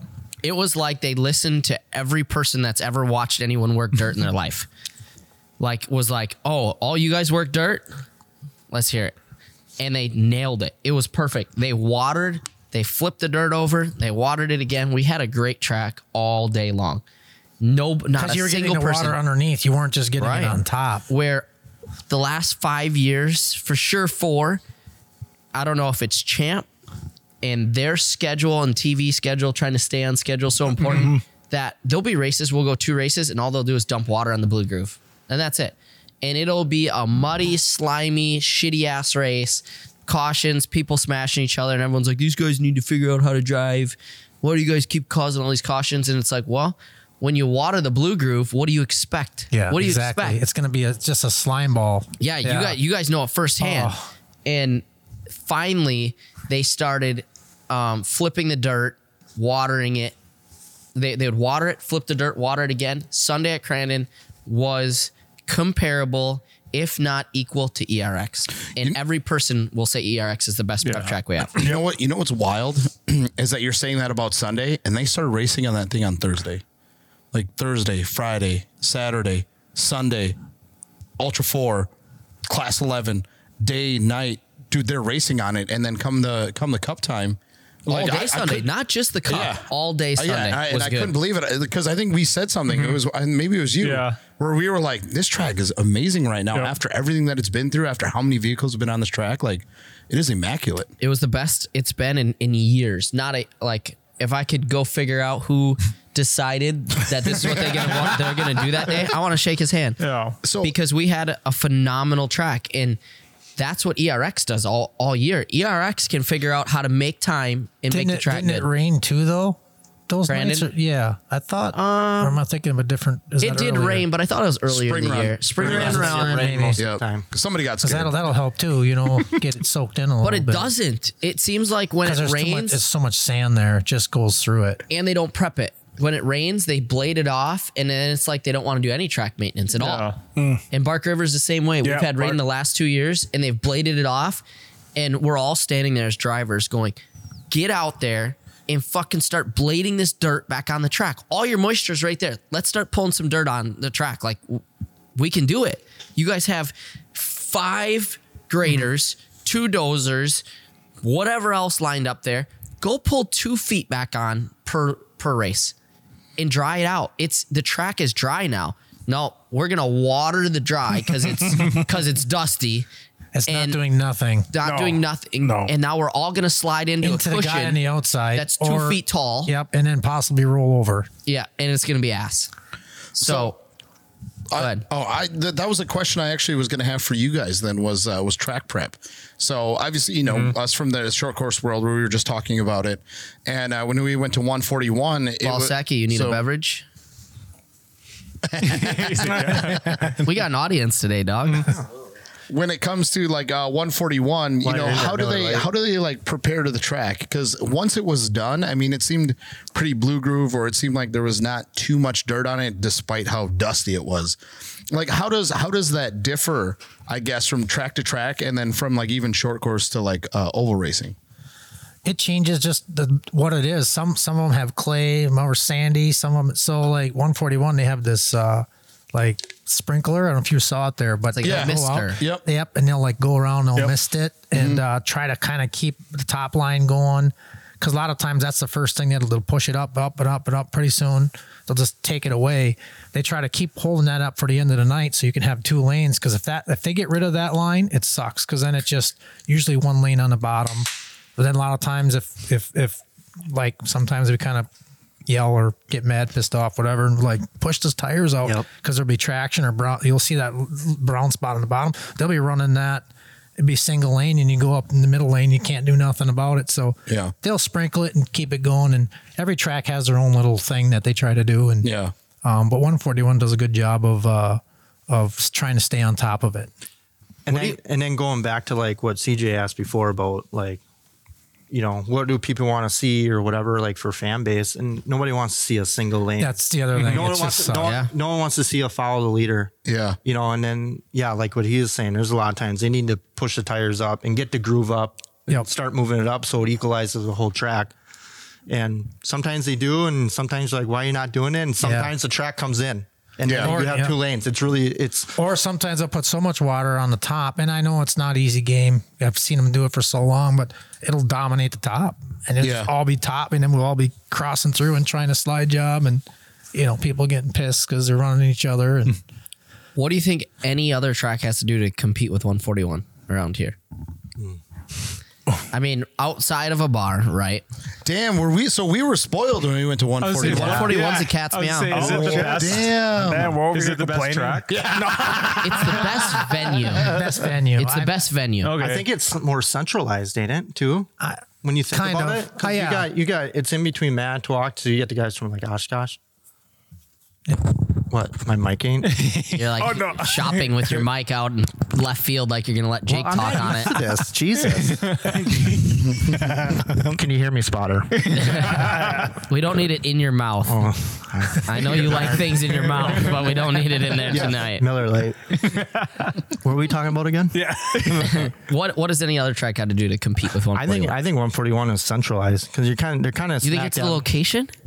I don't think so. I don't think so. I mean, for like the racer aspect, as far as the fan base, I don't know. As far as competing with them, I don't know. Years ago, Luxembourg used to be the 141, but Luxembourg ran Friday nights. Yeah. And now they're on Sundays. So it kind of, I think the day matters too. The Friday and the Saturday is a big key too. Yeah. Of when you run is part of it. As someone that's never really been like in the industry, I guess you would say. I mean, I've dabbled in it, right? A couple times, raced a stock car a couple times, raced a dirt mod a couple times, ran a sport mod, but it's been like the total of 5-6 times. I would say for me personally, it's the show. 141, like I've went to, is Shawano the half mile? Mm-hmm. Yep. Went there for 2 races. I think Jake was with me, called it a donation and walked out within 2 races. Dude, literally. I'm like, really? Yeah. I'm like, dude, I looked at him. I'm like, are you good with just calling it a donation and getting the fuck out of here? Is it because there was no action on it? Because the track is just long? There's nothing going on. Yeah. It's too long and the show isn't smooth. Like they're not good They're not clipping it off. Keep it rolling. So 141 is good at that. Yeah. Keeping it going. 141, like we've talked about in short course, like you've said 100 times. Nobody you wants need a show in between for 5 hours for a 3-hour show or a 2-hour show. Especially when it's boring. Yeah. Right? Like if the racing's really, really good, I think that's really what short course has going for it is not all the time, but a lot of the time, the racing is so damn good, right? You're willing to stay to watch this next race, right? Because it's like you never know what's going to happen. It's off the rails. Fucking somebody might go over the wall, over the fence. Who knows, right? Like you never know. Well, in dirt track world, if a car rolls, the world is upside down. Like that's just the greatest night of our life. Like literally, and it's like it tipped on its side at 3.5 miles an hour. And that shit, and that happens in practice or qualifying for like Pro 2, like G. Yeah, literally at 50. Yeah. Right? Not at 3. Yeah. And it happens every weekend. So that's what keeps people coming back is like the what if, right? The excitement of it. But in the dirt track world, if you don't have that excitement and you don't have that really smooth show, what do you have? You got racing, right? That's why we went. I think it was Jake and I that went. And your diehards are always going to go, so they're always there. They're going to go. You have your concessions. A lot of people like, for some reason, like dirt track food, like that, whatever it is. It has its own unique Because they don't have niche. the Dude, It was true. And We there's went to- dirt in it. we went to 141. Maxed salmon? out. Dude, we maxed out, man. Like chicken tenders, brats, fucking Dude. cheese Cheese curds. cheese curds. Did you have a steak sandwich? Yeah, did you No, have the- that was the only thing. Dude, we could everybody get. says it's good there, I too. could not believe like we got there. I was like, What is all that, right, like you're just ribeye? gonna grab like a few things. I think it's a ribeye, ain't it? It's like slapped on a Yeah. freaking Yeah. hoagie. Yeah. I think because we went the first night and I was like, oh my God, I was like, this is actually really good. Like, Yeah, not dude. saying like, I expected anything, but again, like you get, okay, hot dog, whatever, it's blah, blah, blah. But I was like, damn, this is actually, It was good. it's really good. And It's then good. Lyle went and he got the tenders and we're all fucking at the picnic table and there's racing going on behind us and we're fucking Mowing down. mowing down, dude, maxing out, trying to sell them out. So there's a niche there. Don't know what it is that all the tracks have, Yeah. but a lot of people like. It's kind of like going to a fair. You're gonna get something, right? Because Yep. it's fair Yeah. food, right? Yeah, it's it's fair fun. It's fair food. Yep. Damn. So if you don't have that show, like that's why we called it a donation. We're like, you know what? I'm calling it a donation. I'm walking my ass out of here, and I'm not wasting my night watching this. Well, like 141 doesn't exactly have a show like in between. This is something Tito has always said is off-road needs something that people can do in between, whether it's freaking people rolling around on fucking bouncy balls out on the track, fucking beat bopping around, or in anything to keep the people like involved, right? Because we have anywhere from 10-15 to a half hour in between a race. Yep. Could you imagine a stock car race with half hour to 15 minutes in between a race? I wouldn't make it to race two. Oh, no. I'm out. There's no way. See you later. I freak out with the 3-4 hours that were there. You know, Yeah, dude, for real. And he's racing, and he's prepping a car, and What if we and got the thinking big about sumo setup? suits? The big Dude, sumo. anything. There we go, man. We get like CJ and Adrian Cheney out there and like, Like Anago? yeah. Some of the tracks used to do stuff like that. They didn't like. Yeah, but the dirt with tracks kids. don't need to. No, the good but- ones. No, but good they ones. still did. I mean, they That's have the only like thing kids that- on big wheels or Yeah, yeah. adults pushing. Yeah, kind of like what you did our at the post side by yesterday. Yeah. Yeah, That's the only thing I didn't like about the off-road side of it is when we went like Crandon, you go there. that's a good it's question. All he's- day long. Yep. And I just, for myself, I could probably do it all day, you know, just because I could go walk around, talk to people, you know, and stuff like that. But for Yeah. people that don't know a whole lot of people and just come to watch some racing, a lot of people I know are just like, well, we're just going to go back and just come when you're done. It's like, this ain't, you know, but they're used to coming to 3-4 hour shows, not Right. spending their whole day there. Yeah. So we just look at the schedule now and it's like, all right, we're going to go when the pros start. Right, at So, opening ceremonies, you know. and I think that's why short course does that. Right, they have a second opening ceremonies when the pros start, so that everyone has the option. What would be, as a spectator and racer of yourself that's run many disciplines of racing, what would be one thing that you could tell somebody that maybe ran a short course series that you think would benefit in the big picture? That runs off-road? Yeah, like in short course, what's one thing that would make you as a spectator, but also a former racer, not race, but draws you in, that would make you want to go watch one, say, more often or something? What would it take to get you to go to Anago? Or Just- any track, you know what I mean? I'm just saying it. I mean, the biggest thing when I watch these is the what if thing that you just never know. It's because when you guys run those things, it's like the last time you're ever going to run it in your life. It's just awesome, you know? Yeah. But all the smaller stuff is just such a, it's like watching the 4-cylinders at our Yeah, race. yeah, You know yeah. what I mean? It's just, it is what it is. But I know you need those people to keep everything rolling. Right, So it's right. like, how do you... But what makes you go to, and I'm not trying to bash Crandon here at all, but what makes you go to Crandon over, say, like Bark River or ERX? Or obviously ERX is farther away. Bark River is the exact same distance as here. They're both the exact same distance from our shop right here. For me, it's timing. Timing, You know, yeah, like- because you're racing. Racing and in between, like, oh, hey, there's nothing going on, and the big hype of Crandon, Yeah. you know, things. So that What do you think, Drew? Like, what would Sam? It's you don't think that there's anything else like a track could do that would, regardless, like we have the same classes, right? We have all the same drivers. We all follow the circuit. What would make you, like, if there's one thing that would help you want to go there, what would it be? Like, not saying you're automatically going to go for this reason, but if there's like one thing that would be like, oh, if the downtime was less in between races, or if like whatever it may be, if they did a better job making a break between, say, or they restructured the schedule. Like, one thing we've always asked is, why is Pro 4 last? We race last. We used to qualify first, and we had the most maintenance. Why do we race last? Would it make a difference if pros ran earlier in the day? Would you be more open to going? no. I'd be more on the entertainment, just value. More entertainment. Timing isn't like, the day is what it is. Say opening ceremonies right now. Opening ceremonies typically starts what? 3:30. 3:30. Well, you know me. 3:30, If I think opening it is. ceremony started at 11, do you think that would make people go? That would make over- me go earlier and then just Stay? leave earlier. Leave Depending on the situation. Yeah. You know, I don't know, But- I'm not going to stick around and watch, you know, Right. a super truck. You know, I mean, Yeah, maybe, yeah. but And that's the same right now, right?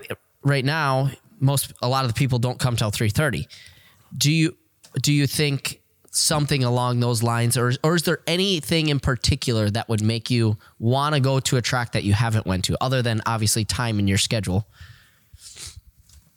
So like obviously Crandon's like the big entertainment one, you know. we just go there because it's hype. It's So the hype. That's the biggest thing. An and atmosphere. Just like anything else. The advertising, the hype, that's what makes us think, Entertainment. oh, hey, Yeah. that's, yeah. So like, let's say, I think we brought up like Lena. Like, what if Lena started doing like Joker laps for and because it's a different. Hey, what about a ride along? or a ride along, like a buy ride along or something. Like, what if a track set aside, like Lena does this, Andigo does this. Obviously, Crandon's going to be Crandon. Like their own unique feature. Would you be willing to go to tracks like that then if they offer something different that's not necessarily just Would it kind of run of the mill? inspire you? Obviously, your situation's a little bit different because I do it for timing and you race, so you're so I'm scheduled. trying to just make it all work. But it's the same thing. It's different from circle track. You're going to off road, so now it's a whole different spectrum. You're not used to that. It's something different, and it's entertainment. What You can keep going.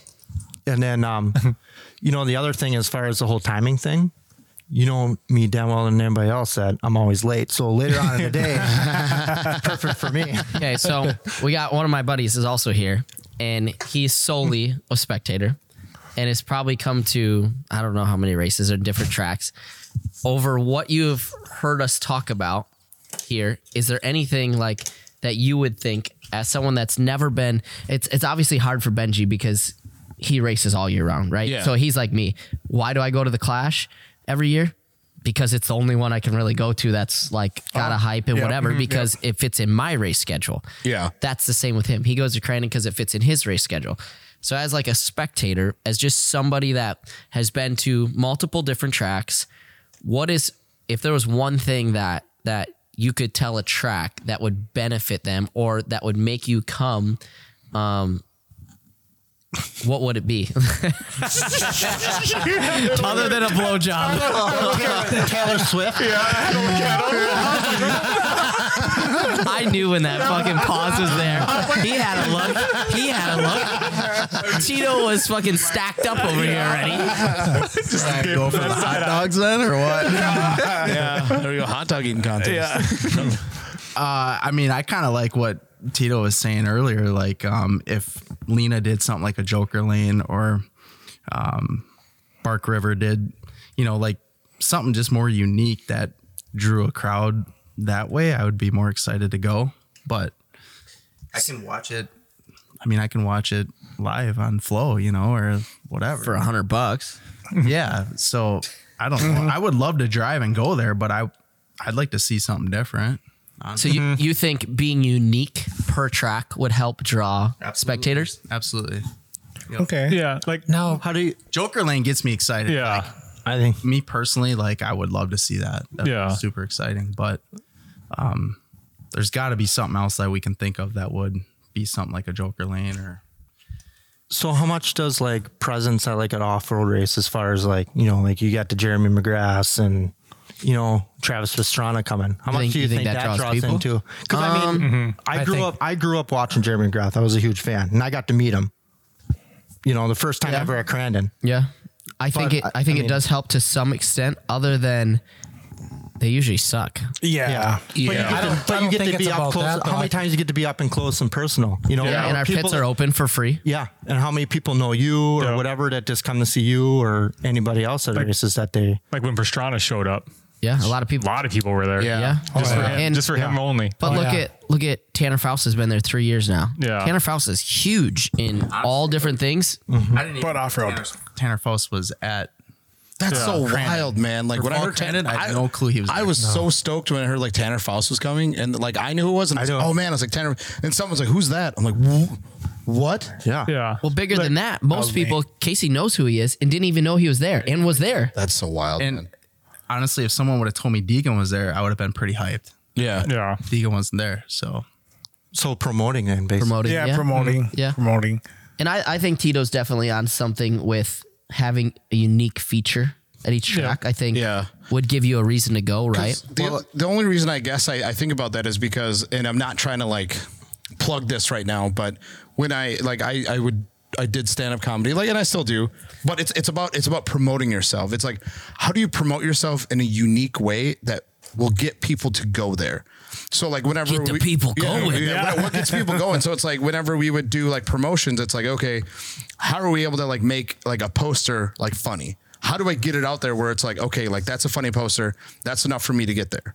So it's like, okay, well then you almost have to do that from a track standpoint. How am I going to get people to my track? Yep. How are we going to be different? I got a question. I was going to say on that, but If dirt track, you had to do one lap and they put a cone, say way down at the bottom of the track, like on the front straight, and you had to go left to the bottom and make a right and then funnel back in. Do you think it would draw more people for that event than anything else? It would basically be a joker, right? And you have to take it once.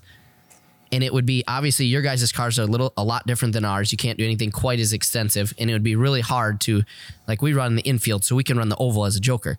Well, for you guys, it would have to be like, okay, you got to come off the oval, you got to go down to the bottom, and there would obviously have to be rules like, okay, if it's going to be on the front straightaway, if you're planning to run the joker, you got to be on the bottom, coming down the back straightaway, coming into 3. You got to be under the cones here and then stay under them and then go through the joker. Do you think that would draw people? I think I would go for that. I think I would for surely go for that. the only problem is I think we have a hard time not running each other normally. I think but you don't think like that would separate a lot of the people? Like there would someone that took it maybe go to the fans back. would love it, absolutely. Like I'd probably hate it, but say like a good instance, and this isn't any bashing on Johnny or anything. I love Johnny and he's always fast, but the Clash this year, he ran top to bottom because the guy behind him, to me, had a better setup, had more grip. Yep. His car looked easier to drive. Was stuck to the track, right? Yep. He could go anywhere and beat Johnny. Well, Johnny was running top to bottom and doing everything he had to do to win. He won. He made it happen. So now think if you were in that position and you were faster than him and you had to take this joker, and the minute you caught him, you jokered, and say you went half a lap down and you were on your own, which it doesn't always work that way because of lap traffic and everything else. But you were, and then you were able to run some clean laps. And then when he had to take it, you could potentially pass him. yeah, no doubt. Like, do you think that would add hype to your guys' racing as well?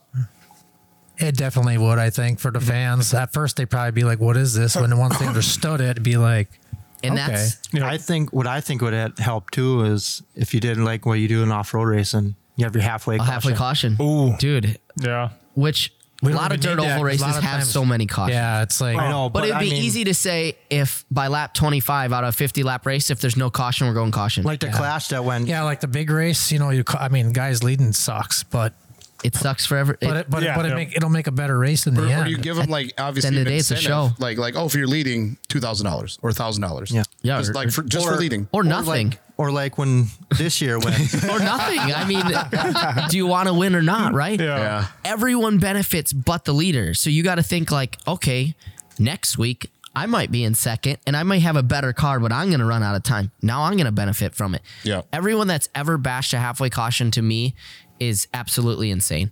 Like, to me, that's the best thing that's ever happened to the sport. Regardless if you're winning or losing, we're a show. If we don't have a show, we don't have fans. If we don't have fans, we don't have sales. We don't have sponsors. We ain't got shit. Sometimes So first of all, I'm sorry. I apologize. that's here. all right. Sometimes what sucks about those is sometimes there's a good battle going on, and then it's the freaking caution. It's like, no, just let's let this run now. You know. First of all, Jeffrey's an asshole. The very first year. First of all, the very first year they did caution was what, way back in 2008, 9? Like 2008, 2009. Did you fart? Is that what that was? No, I was looking at time. Oh, like 2008, 2009. The first time they did it, I didn't like it because It was new. It was new. Jeff Kincaid was leading, and then I was like, oh, dude, like what's the point of doing all that? But then once it became, and I understood it was entertainment value of things, to where then you're getting good racing. Then after that, where I was like, okay, you know what? I get it. Yeah, makes sense. Like the very first time, again, it's something new. It's a change. Didn't like it. But then I was like, okay. And I shared that confidently with Jeffrey as just being like, hey, I remember the first time they did this. And I was like, I didn't like it the very first time. But then I was like, okay, like definitely bought in after the first race too, whatever. But he's making it seem like I'm just not a big halfway caution guy. Because he did one of these. You all saw him, right? He's Dude, like, let's be real. I went like this. I was like, no, you did not. I wish it was as subtle as that. It was a subtle one. You did a Hulk Hogan like fucking this guy kind of thing. Let's be real. Short of shouting. You must have a fucking quote on Unbelievable. This guy lies so much. Put it in reverse, Terry. It's a good thing he's sitting on the other side. We're roommates. I bet there's more times. Let's go back here. 2 years ago. You hated me. Keegan and I raced against each other. Every time Keegan was leading and there was a caution, you probably fucking hated it. I hated it. I guarantee you. So you didn't just hate it that one time. Dude, it was situational hate. It was situational hate. I was like, this bum can't keep up, and they're just giving it to him. Dude. And then probably when it was roles reversed, you were probably like, yeah, fuck yeah, we need this caution. Get in there, Keegan. I was like, he couldn't even keep the lead. I was like, unreal, man. Yeah. Like, get this guy out of here. Situational hate. Now look at you two matching. I had it on first. You probably did. I didn't put mine on until after the gym, so. Did you over dry yours or? What do you mean? Or is it all like ashy and shit? It's tight. It's tight. What do you mean? He's been going to the gym. He's swole, Dog, bro. I'm just, He's swole. I'm bloated, dog. Big boned. So what if, so Crandon has history, Bark River has history, right? ERX not so much, but cool track, right? What if they did like a triple crown, like Supercross? Yeah. That kept like what Benji said earlier. He's like, I ain't going till 3 o'clock. And it's like, okay, let's do like a triple crown. Maybe not call it a triple crown. Yeah. 2. We could do 2. But like, let's get the boys out at 11. Let's get the boys out at 2. And then let's get the boys out at like 5. Yep. Yeah. And then you get the whole crowd like, dude, I want to see Johnny, CJ. Like, I want to see them guys, you know. Yeah.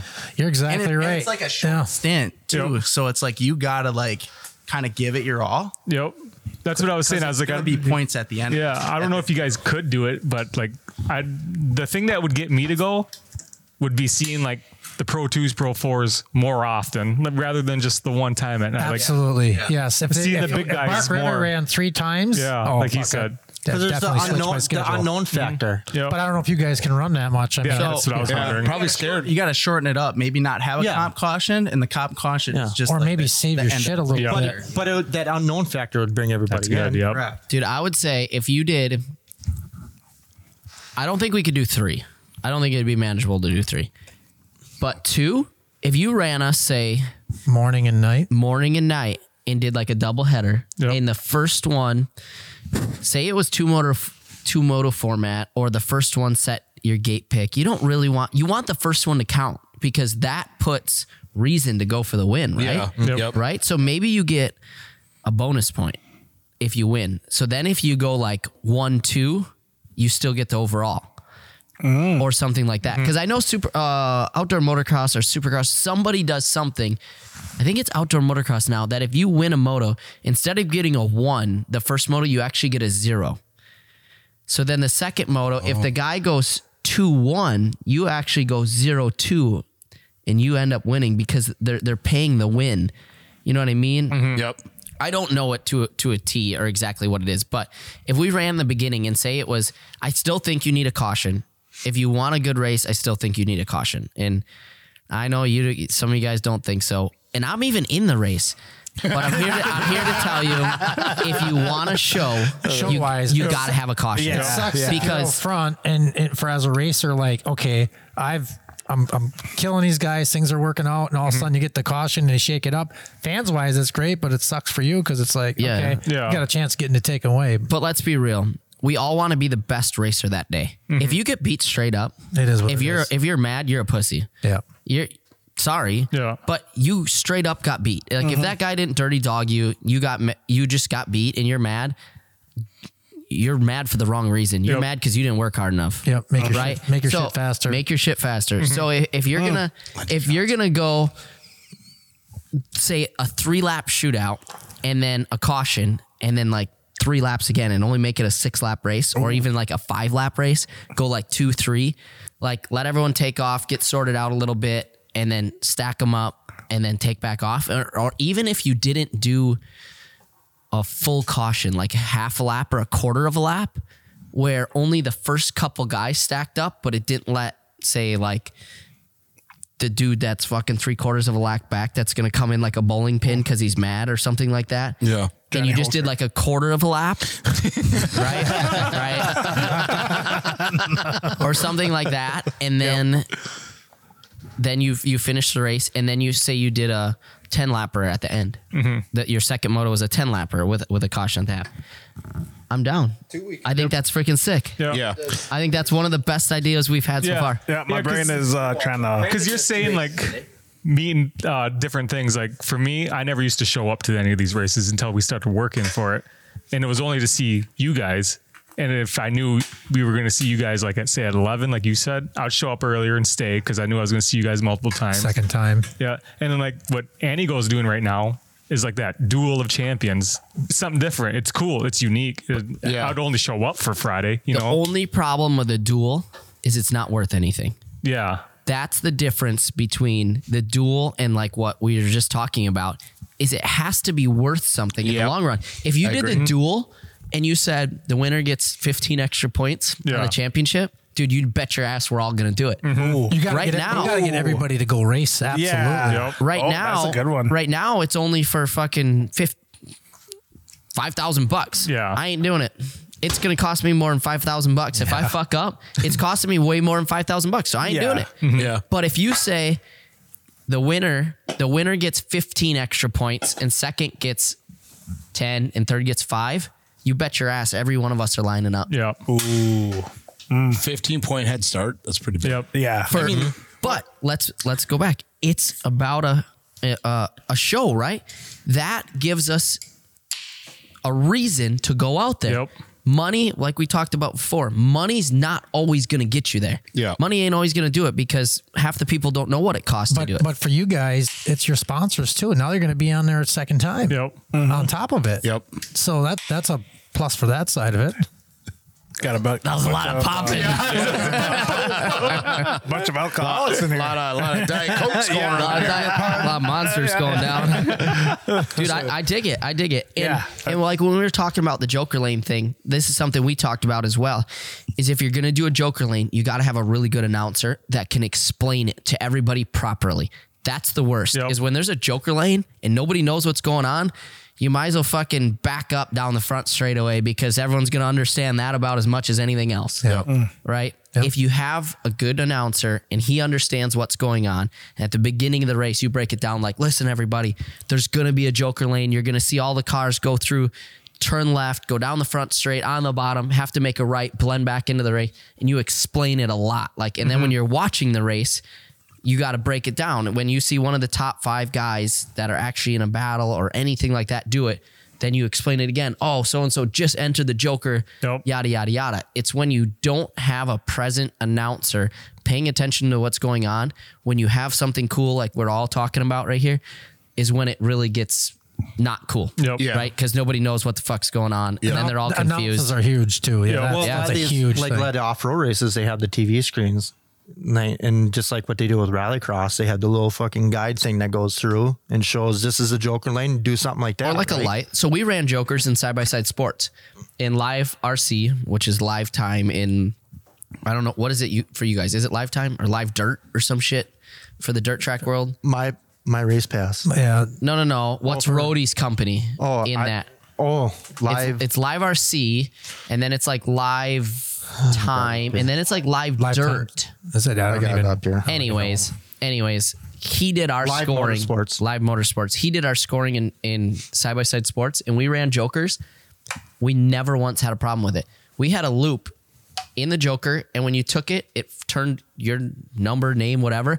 So anybody who paid attention to what was going on, and then we had a good announcer that was like, hey, as long as you're following along, like, anyone that's taken the Joker, their number or name or whatever the thing's going to be on TV is this, and they're helping explain it, then viewers, spectators, people online, whoever are watching it can follow along, and you don't have to go, did this guy take the Joker? Did that guy not? Well, you could have like a little thing next to the name, like a name, dot or I think we did their number turned from red to green. There you go. Or something like that. Okay. So you knew exactly, like it said their number and their name, right? And the box red around would it mean you didn't run it yet. Green, you ran it. Ran through it. Yeah. Knowledge is power. So it made it really easy to follow, right? It made sense. It made it easy to follow. It made it gave the spectators, everyone, like they could be another thing to watch. Not only were you watching the race, you were also looking up like who took the Joker already? Where are they at the track? On the track, like has the leader Jokered? That's like always the biggest thing is like has the leader Jokered? Has second Jokered?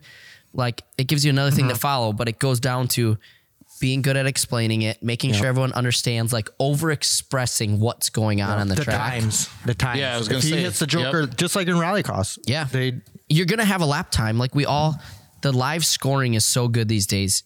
How hard is it for every announcer has a screen in front of them going, this dude just hit the Joker. It cost him 12 seconds. The gap between him and the leader is 14.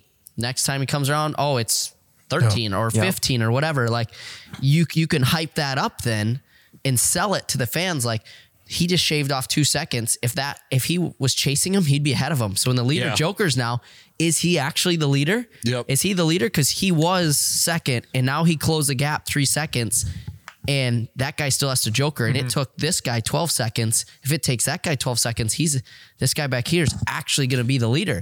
It adds that hype to it and you can sell it, right? You can sell the show. Yep. And then your spotter almost then turns into almost like a strategy kind of person then, where it's like, hey, you're, however so many seconds behind. If you make up 2 more seconds and you take the Joker, you're going to clear. You Joker first. Yeah. If you and then first, make up some time. Whatever, maybe. Oh, dude, it's. Yeah. That actually reminds me. I didn't hear him. Do you guys do spotters or no? Can't. You can't? No. Why? They can only talk to the You got to drivers. listen only. Yeah. From race control. What? That's it. What? You're on your own. Why is that? Is it just That's how They it's don't all want to you- do it. no? Yeah. They don't want it controlled from somebody else. Which it's like an uncontrolled rule, right? Yeah. There's no one stopping anybody from standing along the fence and you With telling them little sticks. Yeah, with sticks, with Go to- fucking signs, watch with it. a flag. Watch a late model race once. There's everything. They'll have sticks and then they flags, have like signals flashlights. on where to go, who's. Yeah, There's so a it lot makes of no times- fucking sense. Well, just like he had a race at one time when Mullen was behind you. He had no idea that he was literally a half a tire up higher in the groove and he was gaining on him. Benji had no idea. He led the whole race. Then all of a sudden, last couple laps, he got under him, drove under him, and he couldn't catch him. Well, it was too late because he didn't know where he was. He didn't know he was a half a tire, and that's where the spotters would come in. Sometimes a half a lane will just be enough to, or even a quarter lane will be enough it to was change literally it up, like you know. a half a tire. That makes a lot more sense. What you were watching? Well, because we went and watched Reimer's race. Yep. Oh, you're like, what is he doing? And well, exactly, man. Like, is this spotter 'cause, fucking yeah, doing on the anything? Why is he telling him to go high? That's exactly what we're saying. I was like, hey, jackass. Go I was high. like, the lower lane's not working, bud. Did you know that they can't hear you from the stand? No, go, dude. I was like unreal. I was like, you're spending 12 laps down there. I was like, you just went from 7th to 9th, man. I That's was the like, problem with starting up front sometimes when the track changes. If you're not really paying it, usually you can catch it, but sometimes it's like, yeah.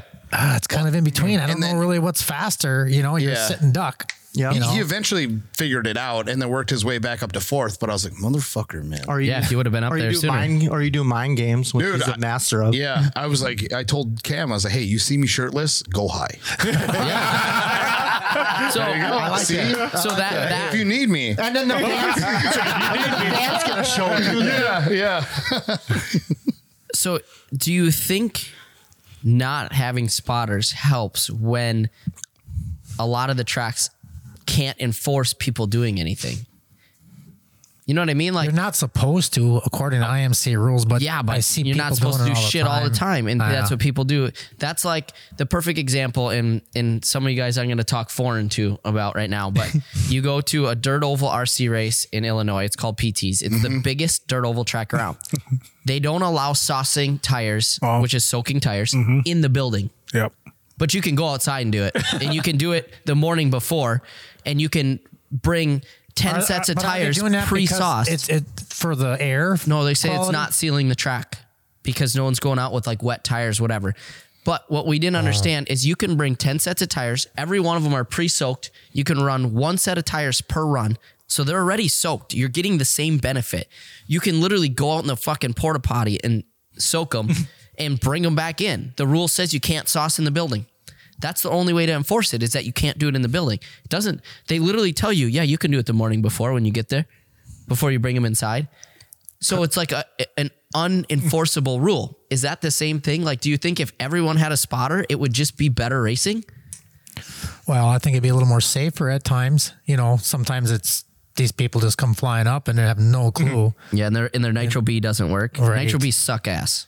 I don't have one of those. Just got the standard receiver. That the yellow small- thing. Yeah. Yeah, that's a Nitro B. Yeah. And 90% of them don't fucking work. And the batteries go dead in like every race. Ours in short course, they don't like Yeah, but shaking. you're a lot further away, so it's not. I No, think ours you're all losing- shut off. Really? They don't like shaking and like vibration and like jarring up and down. So halfway through the race, if they die, it cuts your communication to your spotter as well. So now you have no communication. And Champ and a lot of the series push having a Nitro B in your car, and it must override your spotter, which to me makes zero sense. We used to do it. Your spotter has a Nitro B and then he relays to you. To me, that makes way more sense because half the stuff you don't even need to hear in the first place isn't about you. And What secondly, are they just there to tell you like Yellow. lineup stuff, yellow, lineup stuff. somebody's Yeah, rolled over exactly. in turn one, but that's what your Exactly. spotter does anyways, That's right? what your spotter does anyways, right? But it's for like spotters that aren't paying attention, or more or less it's to keep our safety crew safe because we don't go full course caution every time. Right. So if our safety crew is out on the track and they're in turn 3, they can say stay high in turn 3 or stay low in turn 3. The track's green, local caution in turn 3, go high. And then once you leave the turn, it's back green. So that's what it's most important for and what it's best for. But sometimes they get so carried away with the rule is, and they don't enforce it entirely, but the rule is that they're supposed to override your spotter, which to me isn't right. I've had multiple races which luckily radios have gotten a lot better, and you can program 2 channels in the same radio and yada, yada, yada. That's made it light years better. But a lot of people, 1, don't know about it, and 2, don't have it. And they have a second radio, little Nitro B, and it dies. And when it dies, you lose 100% communication. And maybe the series doesn't even know that. And when you're used to getting that, and also that's where all the rules are. Really sucks. Yeah, well, and not even if your spotter's not doing his job, but you now don't know anything that's going on, right? If there is a yellow, and you say they said go high, and you went low, black flag, and it's because their fucking the Nitro B died or broke or shut off, and now you can't hear your spotter. If you could always hear your spotter, and it was up to your spotter to keep that working, or you both had one and it was secondary to your spotter could talk over it, then if it died, you would still be able to hear. Plan B. But Plan like B. what you have that in your truck. Tito keeps that in stock to the right of the bed in the top drawer. Plan B is Plan A. Right next. That a boy. Right in the center console with the Blazer. All I'm saying is like, hey, can you go pull that car out? No.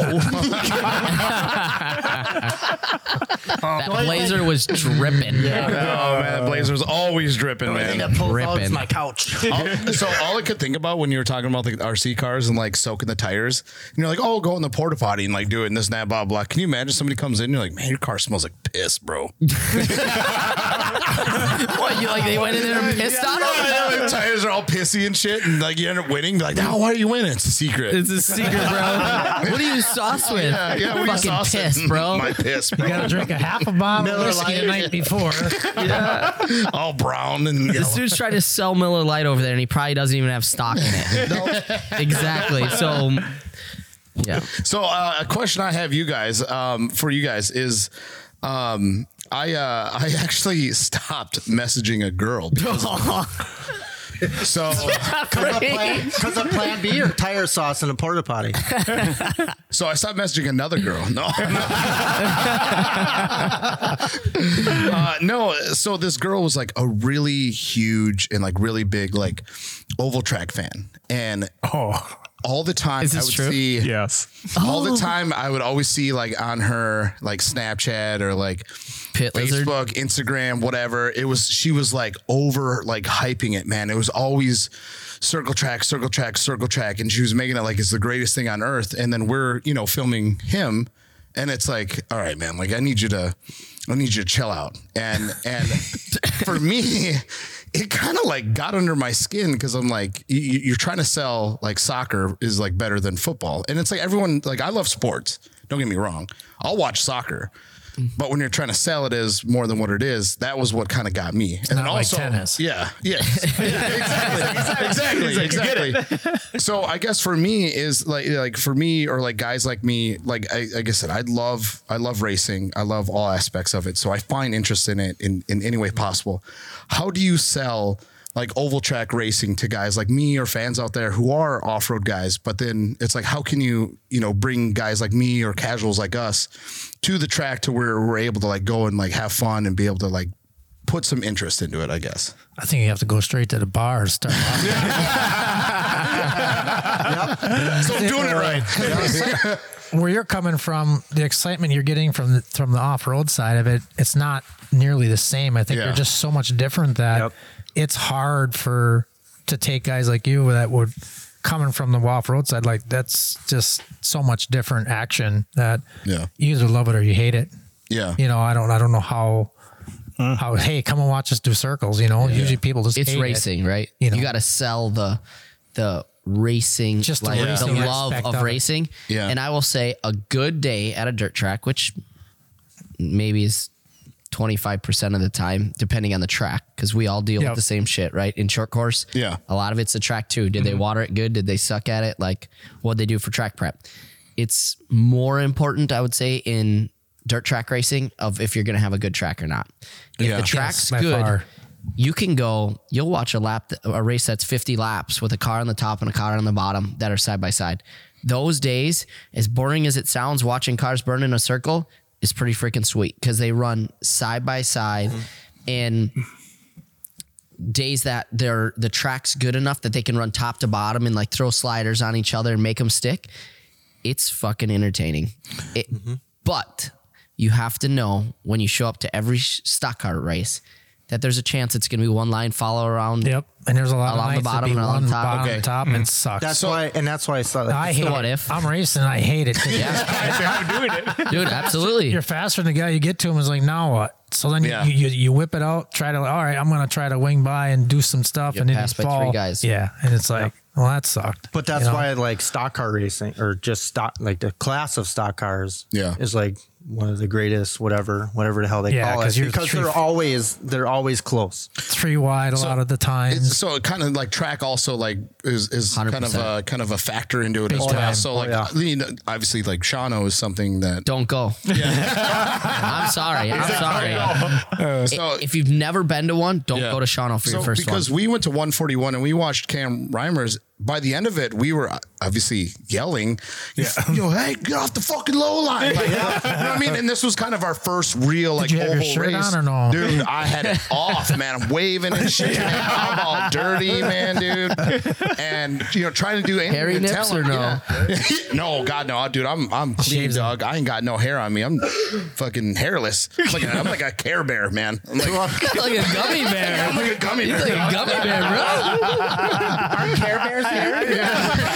Or fur. Or a gummy fur. So, but no, like obviously, so we do find interest in racing, and I found it while we were there. So I think that's again what I'm trying to like then understand is like how do I get into it because we found interest in it. So it's like, do we then just try to get to like know some of the drivers or go to the different tracks, different like atmospheres, venues, stuff like that? Bring friends. Absolutely. I think getting to know just like their off road stuff. When you get your guy you like or whatever, and you go watch is now Benji. Same thing with NASCAR, right? Yep. What do you watch?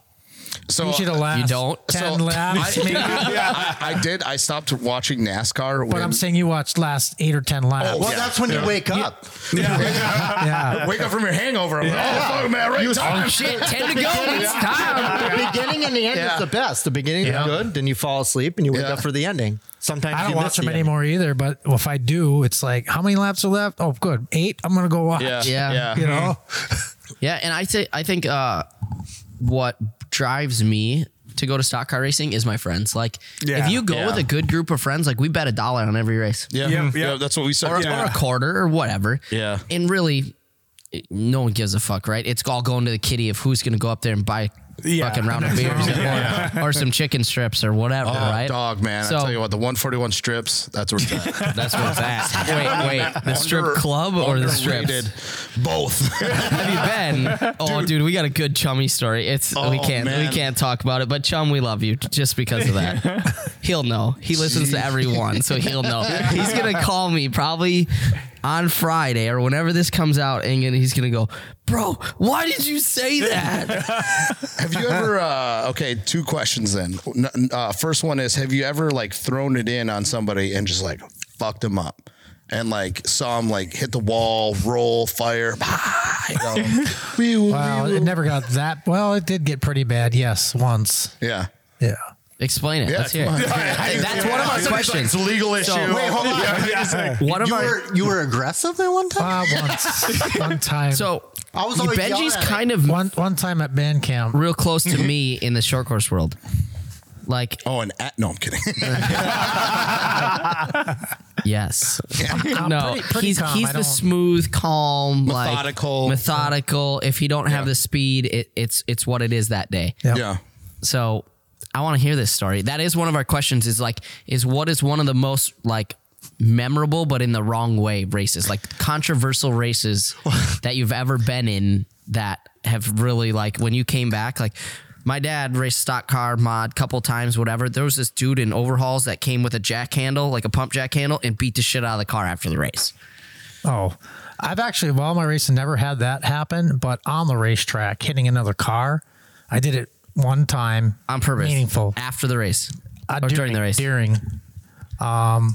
it's a friend I don't know if I want to say names, but Say it. They're never going to hear it anyways. Yeah, shoot it. Shoot it. Eddie Munster. Okay, yeah. So And he's probably done it. He's probably done it 10, 100 times to other people. And I've never ever had issues. I was always friends. Actually, back in the RC day, your dad and him came way back before you're born, probably, and would watch, and they would race their shit. They had like that style or whatever. Yeah. But we were racing once. We were in Luxembourg, and I totally caught up. I'm like, I think I'm going to win this deal. So my car was way faster than theirs. Caught up to him, went up high, low, I forget what it was. And he just like comes right up, like totally like Cuts flat you off, out, gonna run you into the wall. It's like, all right, backed out, never saw none. I'm cut right back down. Next corner, coming right tight to the tires on the bottom. Cuts me right off, runs like halfway into me, and I'm like, okay. Yeah. It's on. Yeah. It's on. No. So then actually I think we let it go. Caution came out, and he ended up hitting me in the back, and I'm like, Under caution. yes. I'm like, what is he doing? That was it. Like, this is the third time. And I'm like, all right. So we restarted, and he got out on me. I was trying to get him on the bottom. Something happened. I think cars got caught up, whatever. So he got out a little bit, and we were running like third or fourth. So he was third, I was fourth. I caught up. And I came in that corner, and I never backed out. So he kind of came in high, and I crossed to turn one, and I timed it. I hit him in 3. I mean, turned it and just, wide open. Dude, sometimes you need to do it. It was just bad. And then, so I smack him, whatever. We're going down the back stretch. I turn into him, and I roll over. Upside down. Did he win? 2 or 3. No, none of it. We were both done for the race. Well, at least he didn't win. He might have finished, but he didn't win. No, but that was quite a long time ago. Now you're more on the calm side, like this last. Well, I was summer. calm then. It just Yeah, I mean, that's what happens. it just happened one time, and when that you was parked in Victory Lane when you were making this pace year? laps. Yeah. Oh, you got to tell that story. That one. that sucked too. He goes to throw it in on a guy. He's like, your children are going to be orphans now. No, we're running a special this year at 141. It's the last race of the year, and we're out there running, and I drew the front, leading the race, 6 laps to go. I catch a lap car. I heard about this. So I catch a lap car. The rule is if you spin or get caught up in a crash and you stop on the track, you lose your spot. So I'm leading the race. Catch the lap car. They're telling the lap car, hold your line. Leader's coming. The lap car knows I'm There. The next car he sees, they're telling his number, 89. Next car, you're getting lapped. Whatever. Hold your line. So I come flying up. I kind of charge in there a little bit hard, but I'm like, as soon as he sees me, he'll just go straight. The track was rubber down. So I am not going above this guy. A little bit. Please. So a rubber down track, if you get out of that, so it's basically all your tires from running on it, it'll like lay rubber down in the track. Okay. So it'll hold traction. So it's like running on solid traction, like tacked up tons track. of grip. Yeah. Okay. But it's smooth, like this table. So if you get out of that lane, it's just like the guy that's going 3/10 to half a second slower than you won't even be able to pass him. You might lose 2 spots. Yeah. So the guy behind me, he was only, 3-4 car lengths back, something like that. So I'm like, no way, I'm going to stick in this lane. So I kind of shot below him, shot in there. He stayed on the rubber. He just crossed slightly down. We end up getting together a little bit, and I'm like, kind of like, fuck, get over, and we ended up. You're a lapper anyways. Yeah, I'm like, there's 6 laps to go. You're not, where are you going to go? It's not your day today, kind of thing. Well, I ended up spinning out, and he keeps going, and caution comes out, and I drive back to the front because I'm like, that's bullshit, and I know the rule too, and I went up front, and it was a lot of laps we did because I think they were just trying to figure out what's going to go on, and they finally made the call and says you have to go to the back because you caught, you stopped on the track, and I'm like, well, I'm thinking to myself, should I have floored it and smashed into the whole field? What am I going to do? I'm backwards on the track, Right. So can't talk to them. We're just driving around. So they told me that. So all you can do is listen. You got to remember that. You got to listen to them tell you what to do, and you can't talk back. You can't defend yourself. So I'm sitting there listening. Can they see in your car, right? Huh? They can see like in your car, right? Yeah. Should have gave them one of these. No, they wouldn't look at me because they were kind of freaked out because normally I don't do anything like this. So I just kept going around. They told me to go to the back, and I just stayed there. I'm like, no, I'm not going to the back. So I'm like, how come they didn't black flag me? Yeah. Maybe I'm really supposed to be here, you know? Yeah. So I just kept You gotta remember, yeah, like you can't talk, you can't even ask questions or nothing. That's so wild. So then we a whole bunch of cautions in between this and that. I just kept starting there and they just let me go. They didn't care. So I took the checkered flag and so I wheeled around. I went to Victory Lane.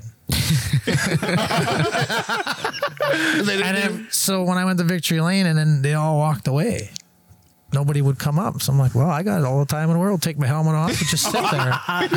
So I just sat there and then finally they came up and then I just kind of figured, right? Yeah, I'm like, if you want me to come back here again, you might want to just change this around. And yeah, I was just, a lot of thoughts were going through the head at the time. And I finally drove off and it is what it is. I like that. Yeah. I like that. That's the same shit I do. I'd be so fucking stubborn. Yeah, but just think if you couldn't argue back, like at least like in our sport, we have a spotter, right? That can go up there and defend your side. Yeah. Right? Like this is the way it is. This is what happened. Like this is what you guys told that guy. He didn't follow your instructions.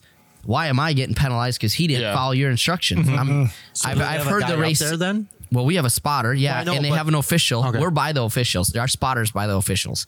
They're like fenced off or bannered off in their own little spot, but you can talk. They can talk. Like they can stand there with their radio off and talk to each other.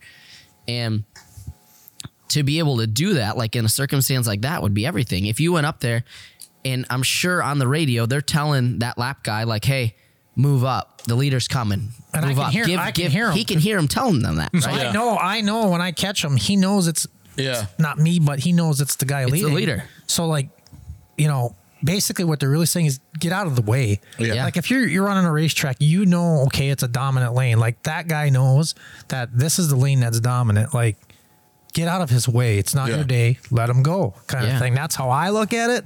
I mean, that's how any good racer would look at it. Yeah. Right? Most of the time, if I was ever in a race where I was getting lapped, I would just pull off. Right. I mean, okay. Tuck your tail. Why screw these guys up? Yeah. Let them go. So we were in Minnesota for a hockey weekend, and we went to like the go-kart race or like the go-kart track. It was like me, Keegan, and a couple other buddies, and we were talking mad shit before it. Where we were like, "Hey man, like if I see you, like your wife's gonna be a widow," kind of thing. So the officials like hear us talking like this, and they're like, kind of worried a little bit. So we get out there, and we raced it like fine, like it's just shit talk, whatever. And the one guy, obviously beforehand, they're like, if you see the blue flag, you're getting lapped. And I saw the blue flag, and I was like, fuck. I'm like, I know who's behind me. I don't want to give it to him, but I'm going to have to.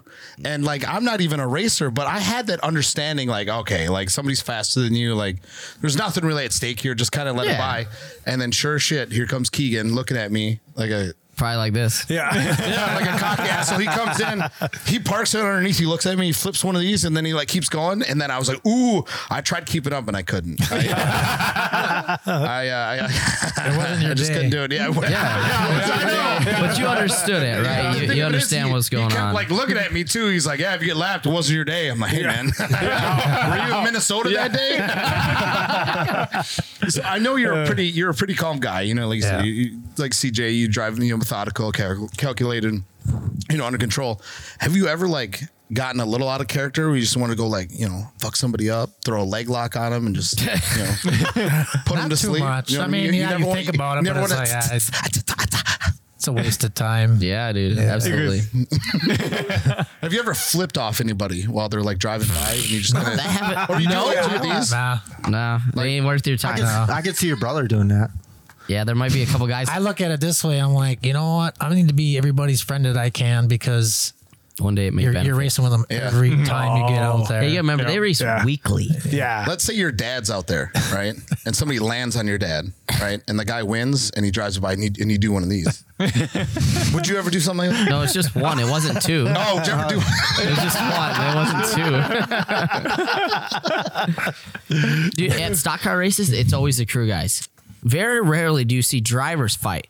But the crew guys, man, so they're always fighting. Dude, they're always fighting. The problem is, like, if you're associated with a crew or a pit, It's drywalls and holes, baby. That's it. but if I do something and I'm in his pit, he gets penalized, not me. Oh, okay. Well, besides if I get kicked out, but he gets kicked out. Yeah. So that's where that A reflection of. yeah. Gotcha. Okay, that's what they say, though. Reflection. But Yeah. it never happens. Yeah. I shouldn't say never, Just the one time. but very rarely does it happen. I'll put tape over this. Yeah, tape it. Reflection. Remember that, Tito. Did you see that video from last year on that street stock when a Yeah. guy was on the hood and he's fucking Punching, yeah. the guy stood in his car and the guy just kept driving the car. Not very often does it No, happen. not very often, no. Usually it's crew guys fighting other crew guys. It's not even the racer. They go over there all pissed off, and then the other crew guys fucking. And mind you, these are like stock car guys that have 8 crew guys for a fucking 2-hour show, and they race for 7 minutes. Yeah. And it's literally they go home and then they try again next week. It ain't like us where we bring 4 crew guys for Who's got fucking 8 crew 4 guys in days. stock car racing? Majority of you guys, you go to any pit afterwards and it's just loaded with guys that are like, that's just people hanging out. they're like, yeah, I'm here. I'm helping. Beers. Hey, sign my friend. That Jay orders They're all, Just because he's got a beer and a wrench don't mean he's a crew guy. they're all claiming to be though. They're all claiming. Hey, you want a beer out of the cooler? Here's a. You want a T-shirt? Yeah. Hey, nobody's trying to pull Miller Lite out of the cooler. Let's be real. Hey, there's always more for me. I know it's always going to be there because no one else ain't gonna drink it.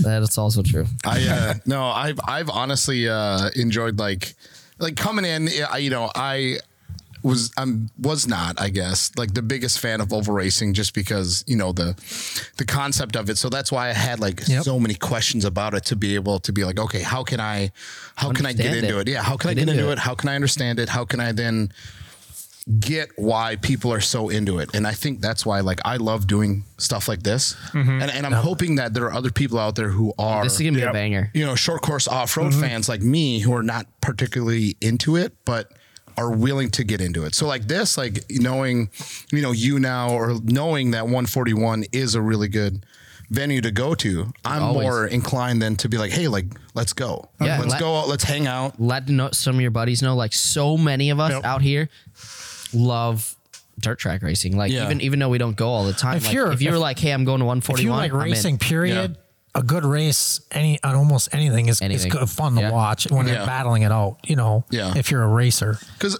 we found interest, or at least I did. So we were when we went to 141. So we had Bark River on Sunday. Yep. Went to we said squiggly line racing, circle racing, and then we went to Brainerd, which was straight line racing.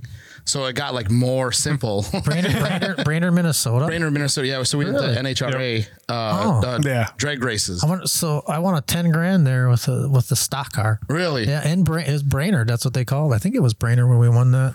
Minnesota. Yeah. Wait, which one was Bryn? Wasn't Bryn was something else? Well, Minnesota was Brainerd. Yeah. Oh. Yeah, we went to the NHR races. We were filming Keegan and kind of Vision Wheel Lucas Oil stuff, and it was really cool. Again, to see those different disciplines of racing and kind of getting to find interest in it. Because again, by the end of the weekend, we were like, all right, dollar bets. Left lane, right lane, left lane, little stuff like that. Because that's the way to do it. It is racing, and I'm like, I am with your buddies. A huge fan of racing. So it's like, if I can find interest or joy in even something like that, then it's like, okay, it's definitely worth going then. And also being at the starting line, feeling that shit was wild.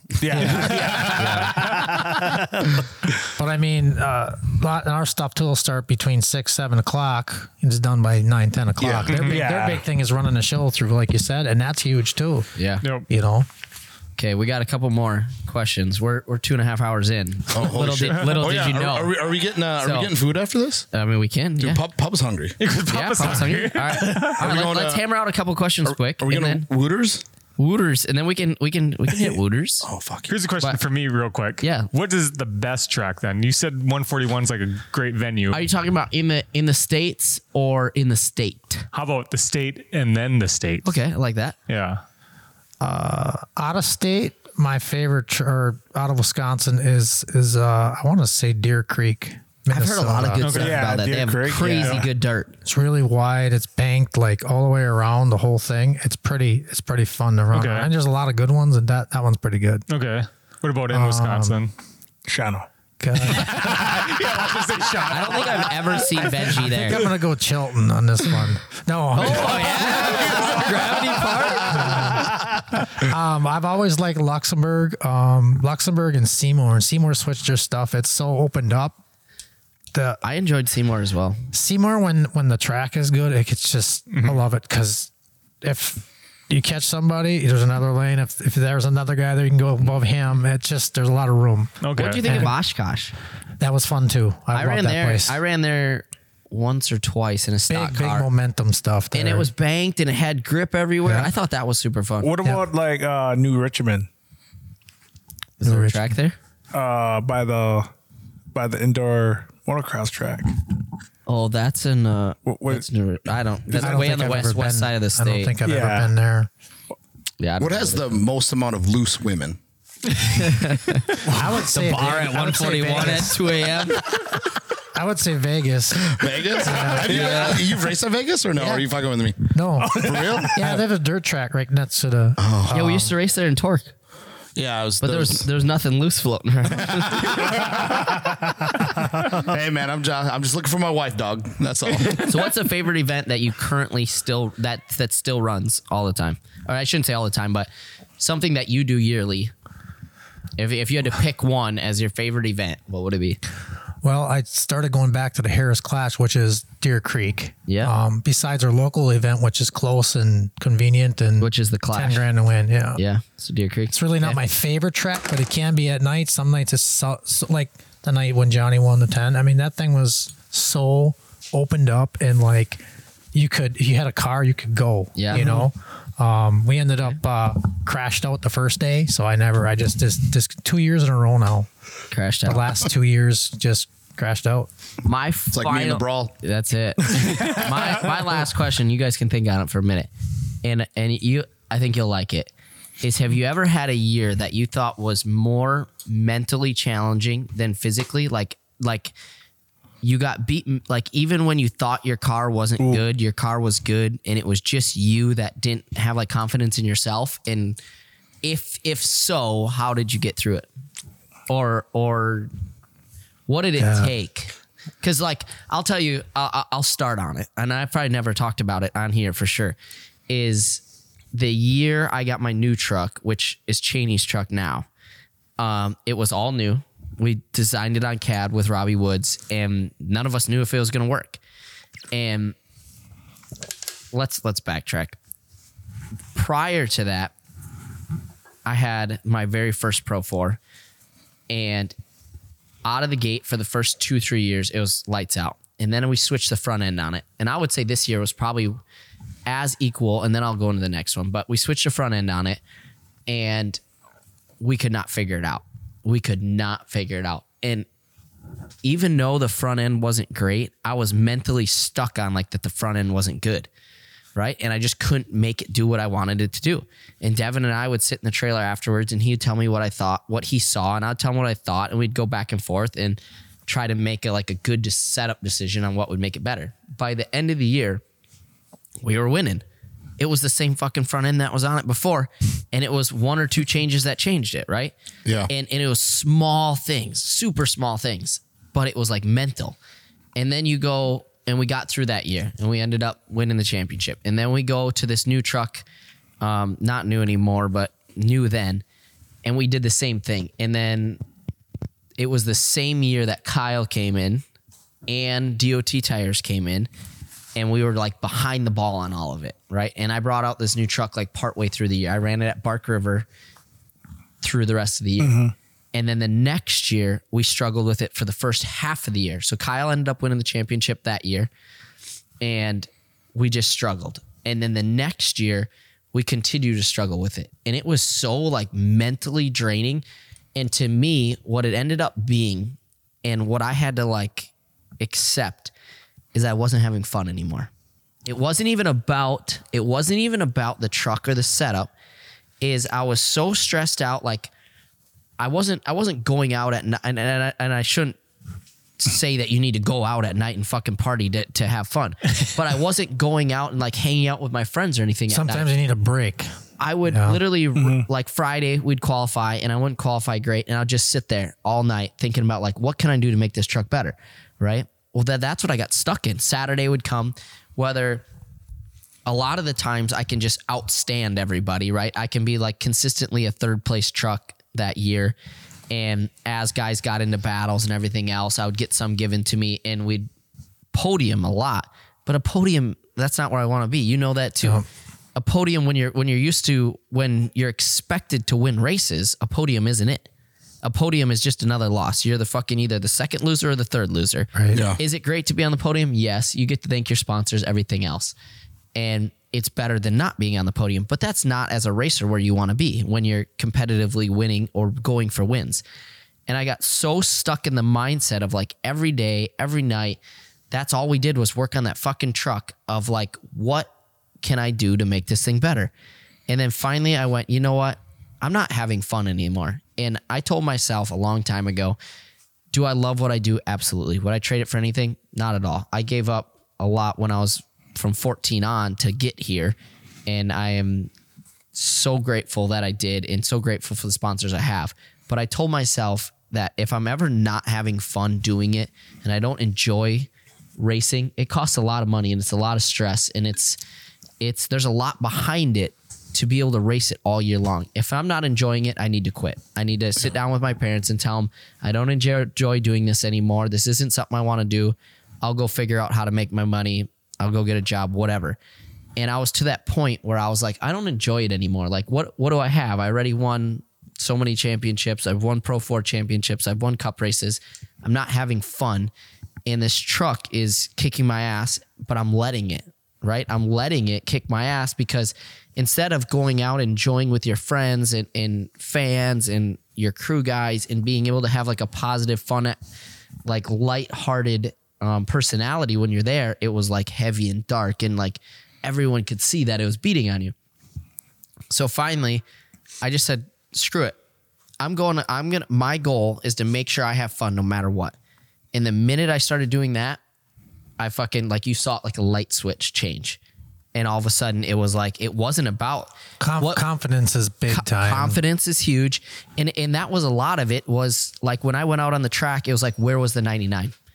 That was the first thing that went through my head in qualifying and in the race. And I was more worried about where he was, if he was behind me, where he qualified, what line he was taking, than I was worried about myself. And I wasn't having fun doing it. I was so caught up in everything else. You're being the chasee instead of having him chase you. You know what I mean? Because you're worried about him too much. Instead of the guy that just believes in yourself. Yep. Right. Exactly. So it took me to finally say, you know what? And this sounds bad. This really does. It finally took me to say, screw it. Whatever I finish that day, I finish. I'm going to give it my best. I'm never going to short it. But whatever it is that day, that's what it's going to be. We're going to work on a setup, but we're going to enjoy our time together as a team, as a fans, as racers, as everyone that's there. That's what it took. And when I finally went, I'm just going to have fun. And at night, what did I do? I went to the band. I went and hung out with my friends. I had a couple drinks. Like, I went and did stuff that I never used to do. People will tell you for the first 10 years of my career, nobody saw me, right? Like, I didn't do nothing at night. I would go over here real quiet, or I'd sit here, I'd go to bed, whatever. And now I'm fucking Crazy Joe, right? Like, that's all there is to it. There's nothing else about it. But it took having fun to get me back in it. And I know we've talked about like Keegan and him saying that he won the championship and the cup race. And when he got done with it, he wasn't happy. And that's why he doesn't fight for a championship anymore. He didn't feel like he was happy. Like that's something he wanted to do. And I think he's missing the fun factor. Like it becomes so serious in such a job that in your mind, it just screws you up. You beat yourself with your mind. Dude, you beat yourself. Yeah. And those are hard years. Those are the hardest years. To me, that's what makes a champion I don't care if you win 1 championship, you win 2, you win fucking 25. That's what truly makes a champion, is the guy that can get over that mental stage of where they're at. Run your own race. Run your own race. Confident do in yourself. Yep. And be able to enjoy the time. Like, you got to think life's short, right? I mean, we lost C-Pod, we lost Creighton King, we lost Kyle the Duke this year, all in the short course world. Oh, what, 3 months? In the matter of 3 months. Life is short.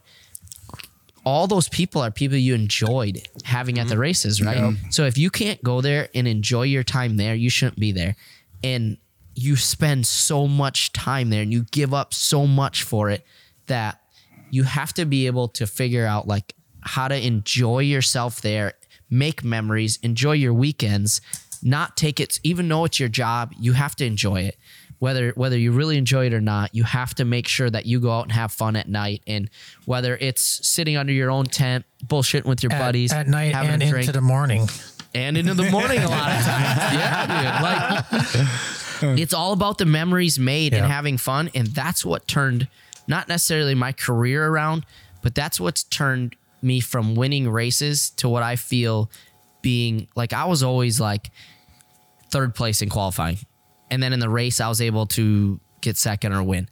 And then in the last 2 years, it's changed. It's been like, this motherfucker's here to qualify. This motherfucker's here to race. Like, he's here to throw it down, right? And it happened probably 3 years ago is when it started. But in the last 2 years, it really became like more, I would say, visible, like as a spectator, as a racer, anything. And it took enjoying my time there, enjoying my time with my friends. And it's like I said, it sounds bad by saying you're taking it less serious, but I'm not taking the racing any less serious. I'm going out there to do my job because that's what I'm paid to do. And that's what I need to do in order if I want to keep doing this. But when I'm not on the track, I make sure that I'm having fun with the people around me and the people I love. So Ryan Beat said something similar when we were, we had sat him down for an interview at J Oklahoma, and he had said something similar. Jeffrey had made an edit about that. And so we put it out, and the comments were like, oh, if you're not there, like if you're there to fuck around or you're there to have fun and not really care about championships or care about wins, then like, what are you doing? Like, the comment section was like kind of giving him shit a little bit. And it's like unfortunate because people, that's all they see is him being like, oh, I'm not there to win championships. And that's all they hear. But it's like, you don't know, kind of like you said, the mental struggles that he was going through or Keegan was going through or like you were going through, because at the end of the day, like you said, it's about confidence. And if you're stuck in your head, you're going to have zero confidence. Yeah. So you're in your head more. Yeah. That's it. Oh, You're just in your head. Yeah. And if you're not enjoying it when you go there, if you're not going there to have fun, like, this has to be something you enjoy. If you want to race well, you have to be happy. Yeah. Like, when you're fucking miserable and you're grumpy under your tent, your crew can feel it, right? They're on eggshells. It doesn't make anybody more happy. Like, it just sucks in a whole. When you can come back, and this is one thing, you guys, this is something like Jake can stand for, which he's not standing here right now, but there's been times he's come back, he's sitting down there, and he's been pissed off, and he's probably going to be like, fuck you, why are you talking about this? But been pissed off after a race, and we had to go in the trailer, and we had to fucking sort it out. Yeah. It was like, listen, motherfucker, it's you on the track by yourself, and that's it. When you come back to this trailer, you got to remember every one of these people that are standing here are taking time out of their day, taking time out of their weekends, for taking time out of everything, even your own crew. Yep. Right? Absolutely. Because they want to do it for you. And all they ask for you is your best that day. Nobody cares if you got 5th that day or 1st that day. Are they happy that you won? Yeah. But are they going to be like, I ain't fucking working for you tomorrow because you got 5th? No, they're not. Nah. They take their time and effort out of that day, out of their weekends. They take time off their jobs. They use their vacation to come there and support you. The last thing you're going to do is come off that track and be in a fucking bad mood. Yeah. Leave it on the track. And if you can't figure out how to do that, you will not have fun. Your crew won't have fun. Nobody will enjoy being there. You'll lose friends over it. It'll snowball so big. You have to be able to turn it on and off. When you go on the track, you have to know, and this is where I said 100 million times what changed Devin and I's relationship was when he came on the radio and said, Give me your best today. I don't care what position you get. You give me your absolute best till the checkered flag. I will make sure I give you my absolute best when that truck goes on the track every weekend. And that's all it took. And at that point there, I was like, you know what? It's fucking on. Like, and so many people struggle to understand that no, your crew is not going to be mad if you don't win. They don't expect you to win every race. They expect you to give them your absolute best as they did for you to get that truck on the track. And that's it. Yep. Well, this is then like going on that, like on our way up here, we were talking about it, like how many hours I had in the shop this summer. Yep. I go from, I get to the shop 5 and 6 after working a 10-hour day. And there's nights I was there until 2:30 in the morning. And then I got to go back to work I got to get up at 4 a.m. Yeah. I was telling him on the way here too. I'm like, I said, years ago, I spent a lot of time, I have 2 kids, 2 now and stuff. So it's like, I go in there a lot, but not nearly what I used to. And, there ain't I don't spend 2 or 3 o'clock in the morning anymore. I don't do that. And, I feel I'm as fast, if not faster than I've been, because I think I'm doing it more on a normal schedule. I'm not, just what CJ said, you visit with your friends, you just, it feels, I don't know, burning the midnight oil, we used to do that, but it's just not, I don't think you have, obviously there's times you have to do it when stuff's wrecked and blah, blah, blah. But when things are going good and all that, I don't think you need to be sitting there burning midnight oil and, massaging it. Yeah. We used to, so, I've had some, similar things to him, quite a few years ago when I transferred, to different car builders, and, it was more for, a little bit of the confidence thing, but somewhat, am I driving this thing right? Am I doing the right thing? And it come down a little bit. We're a little bit behind on the times.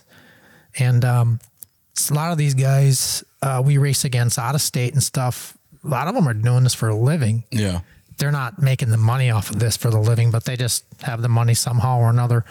So it's tough to work a full job and then turn around and try to compete at the top level of these guys. And so when you do go win these 10 grand shows and stuff like that out of state, it's just like, wow, it's amazing to be able to do that against people that are doing it all the time or have some of the best connections, Yeah. I have good connections, don't get me wrong by any means, but there are some guys that have some really good connections out there. That's why it's like, if I can actually win this deal, it's going to be pretty cool, not saying locally, but out of state and stuff like that. So, but, like I said, a couple of years, I don't know, probably 4 or 5 years ago, we had switched chassis because we were just struggling, and, it's partially set up. And then, you start driving yourself down, and the same thing CJ said, you're not having as much fun because you want to be fast, and it's a little bit of your head, burning you up. It's like, what's going on here? And sometimes it just gotta, like you said, go have a good time and keep your head on straight and be confident. So you almost need to step back. Yeah. Like, I think that becomes a big thing. Like last year, obviously my dad had that big wreck and that set him back for starters, but all year he didn't seem to have fun like he normally did. And I noticed that. You could see, like everyone could see it, right? Like in his personality and when he's at the track, like he didn't seem like he was lighthearted and joyful to be there. It was like, I had to be here, and he was struggling to trust the truck. And I don't think it helped by any means by me jumping in it the weekend after he crashed and then winning the race in it the first time I ever drove it. Yeah. Then was almost like a slap in the face, right? Yeah. Like then you had to live up to that. Like when you got in it, if you didn't go out there and do good in it, it was like, well, everyone knows the fucking truck's good. It's got to be you, right? Well, that's the first thing, and then that's what fans do right off the bat. Yep. Everyone's fucking running their mouth, flapping their lips, like they all have an opinion, like an asshole, and it all gets in your head, right? Yeah. Mm-hmm. And I think that's like the biggest thing. Like he was on here last week and talked about stepping away, going out, having fun, going to Florida, going fishing. He's in Florida fishing right now. I'm probably not fishing right now, but he's in Florida. Yeah. He's in Florida doing his thing there and stepping away. And I think that's a lot of what it takes is you have to be able to find the enjoyment in it again to be able to have the success. Mm-hmm. And a lot of people get so caught up in thinking that they're letting somebody down Yeah. that they don't. That Well, he's been on not top actually there. for so long that it probably just kills him Yeah, not only when there's just a him, little bit of struggle. Well, yeah, just racers Yeah, in general. right. I would say, you know what I Yeah. mean? Like you think of like any decent racer that gets involved that feels like they should win, and then when they don't, they feel like they let their crew down, like they let all these people down. When Then in the you're big punching picture, drywall. punching the radio, like yeah. Your whole crew left that time. you and your duffel bag. Left the chat. I think what I like about the changing of the times too is just kind of the acceptance of the mental health aspect of things. You know what I mean? Where like however many years ago, like if you were having a mentally rough year, no one would talk about it. You know what I mean? You keep to yourself like, oh, well, you need to just be better. You just need to be tougher, this, that, blah, blah. Sort it out. Figure it out. Figure it out. But now it's like, people are able to talk about it. And then when you talk about it, everyone kind of goes through the same thing. Yep. Like you said, Keegan, like going through that, Ryan Beat, and then you start to realize like everyone has kind of a similar path as far as that goes, especially if you're, an athlete, like football player, baseball player, a driver, you know what I mean? Because you think about guys like, maybe Corey Winter or, Ricky G, young guys that are chasing it, and that's what they're all about. And then once they get it, then you realize like, man, I wasn't happy when that happened. You've built up enough experience to then where you can be like, okay, I can be happy and have fun and still have success without, like you said, burning the midnight oil, without like making yourself so unhappy that it's not fun anymore. Mm-hmm. Sometimes you're pounding it so hard trying to get something blood out of a stone. It's like everything's there. I think you just need to kick back a little bit and gotta enjoy it, man. One of my last questions I have, I usually ask people this, and a lot of people don't eat it very often. So when was the last time you guys had a sundae, like from like Dairy Queen or? He usually asks when was the last time you ate ass. But I'm talking about like a sundae, bro. I have not had. Is that what they call it now? Is that what the kids call it now? Is that what they call it? Truffle? Did you get the truffle butter? You know what's crazy is like banana with ice got cream. so much is shit just on there now. Yeah, it's such a weird consistency. Now I'm really confused. Are we talking about ice cream? Yeah. We bet the whole time. It was only you in left field, Drew. So I did that because like I do ask that question, but I wanted to get him riled up. I wanted to get him heated. I wanted to see what these two would say. So that's why it was like somebody had like when was the last time you ate a sundae, and then they're like, oh no.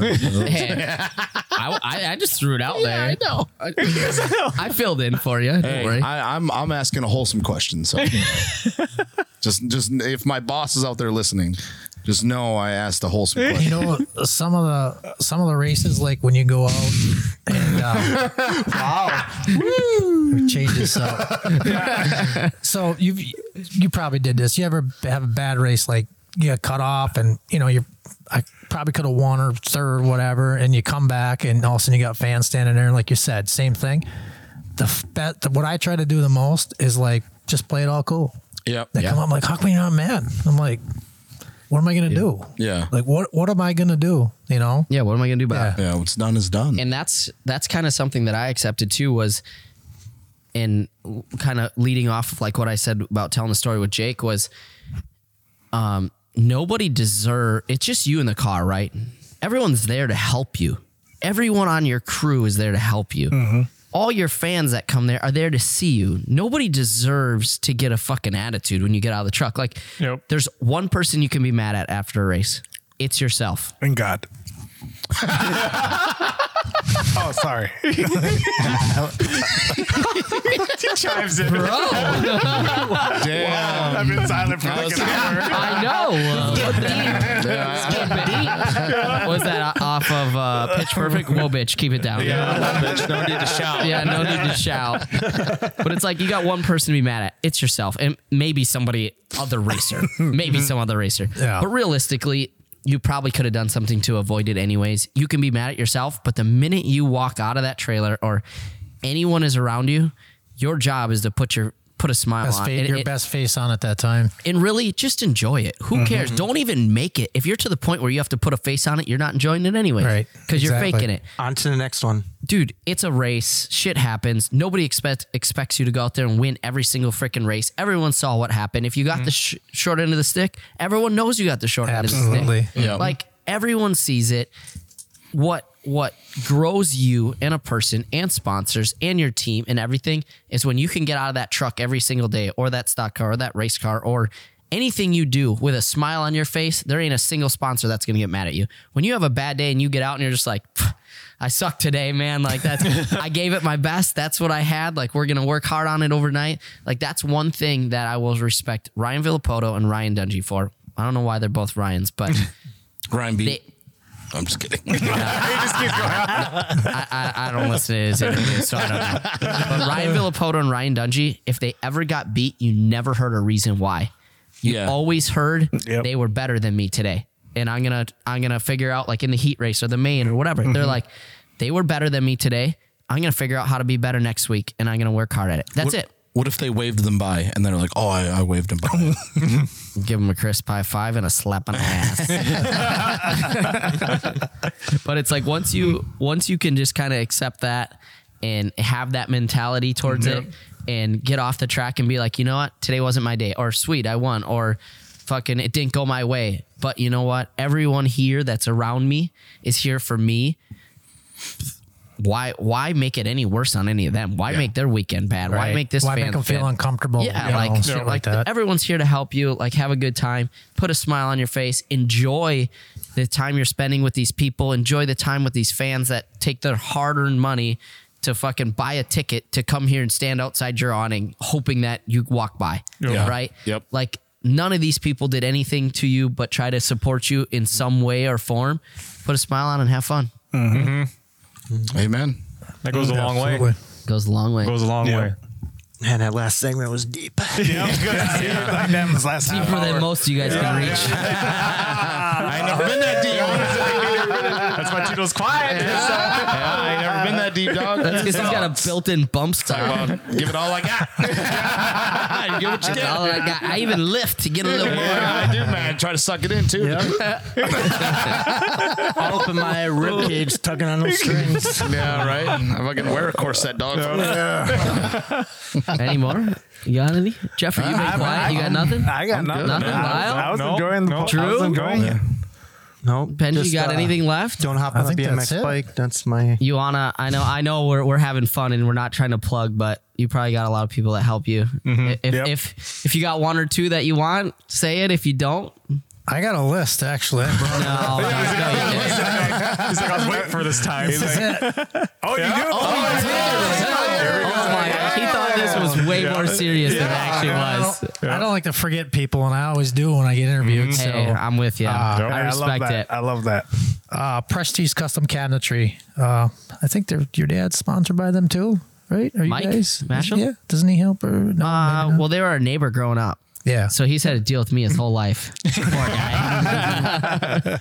Quiet Woods RV and Sales, Paul Georgia CPA, Hunter's Edge, Dykesville Sanitation, Vanderbilt Chassis, CPD Racing Shocks, Weir's Machine, iBox Springs, Bassett Racing Wheel, Fast Shavs, Berkshire Hathaway, by Carrie Steck, Green Bay TV and Pipe, Noah Farms, Steer Farms, Bandonac Construction, Roofers Trucking, and DeGrooch Construction.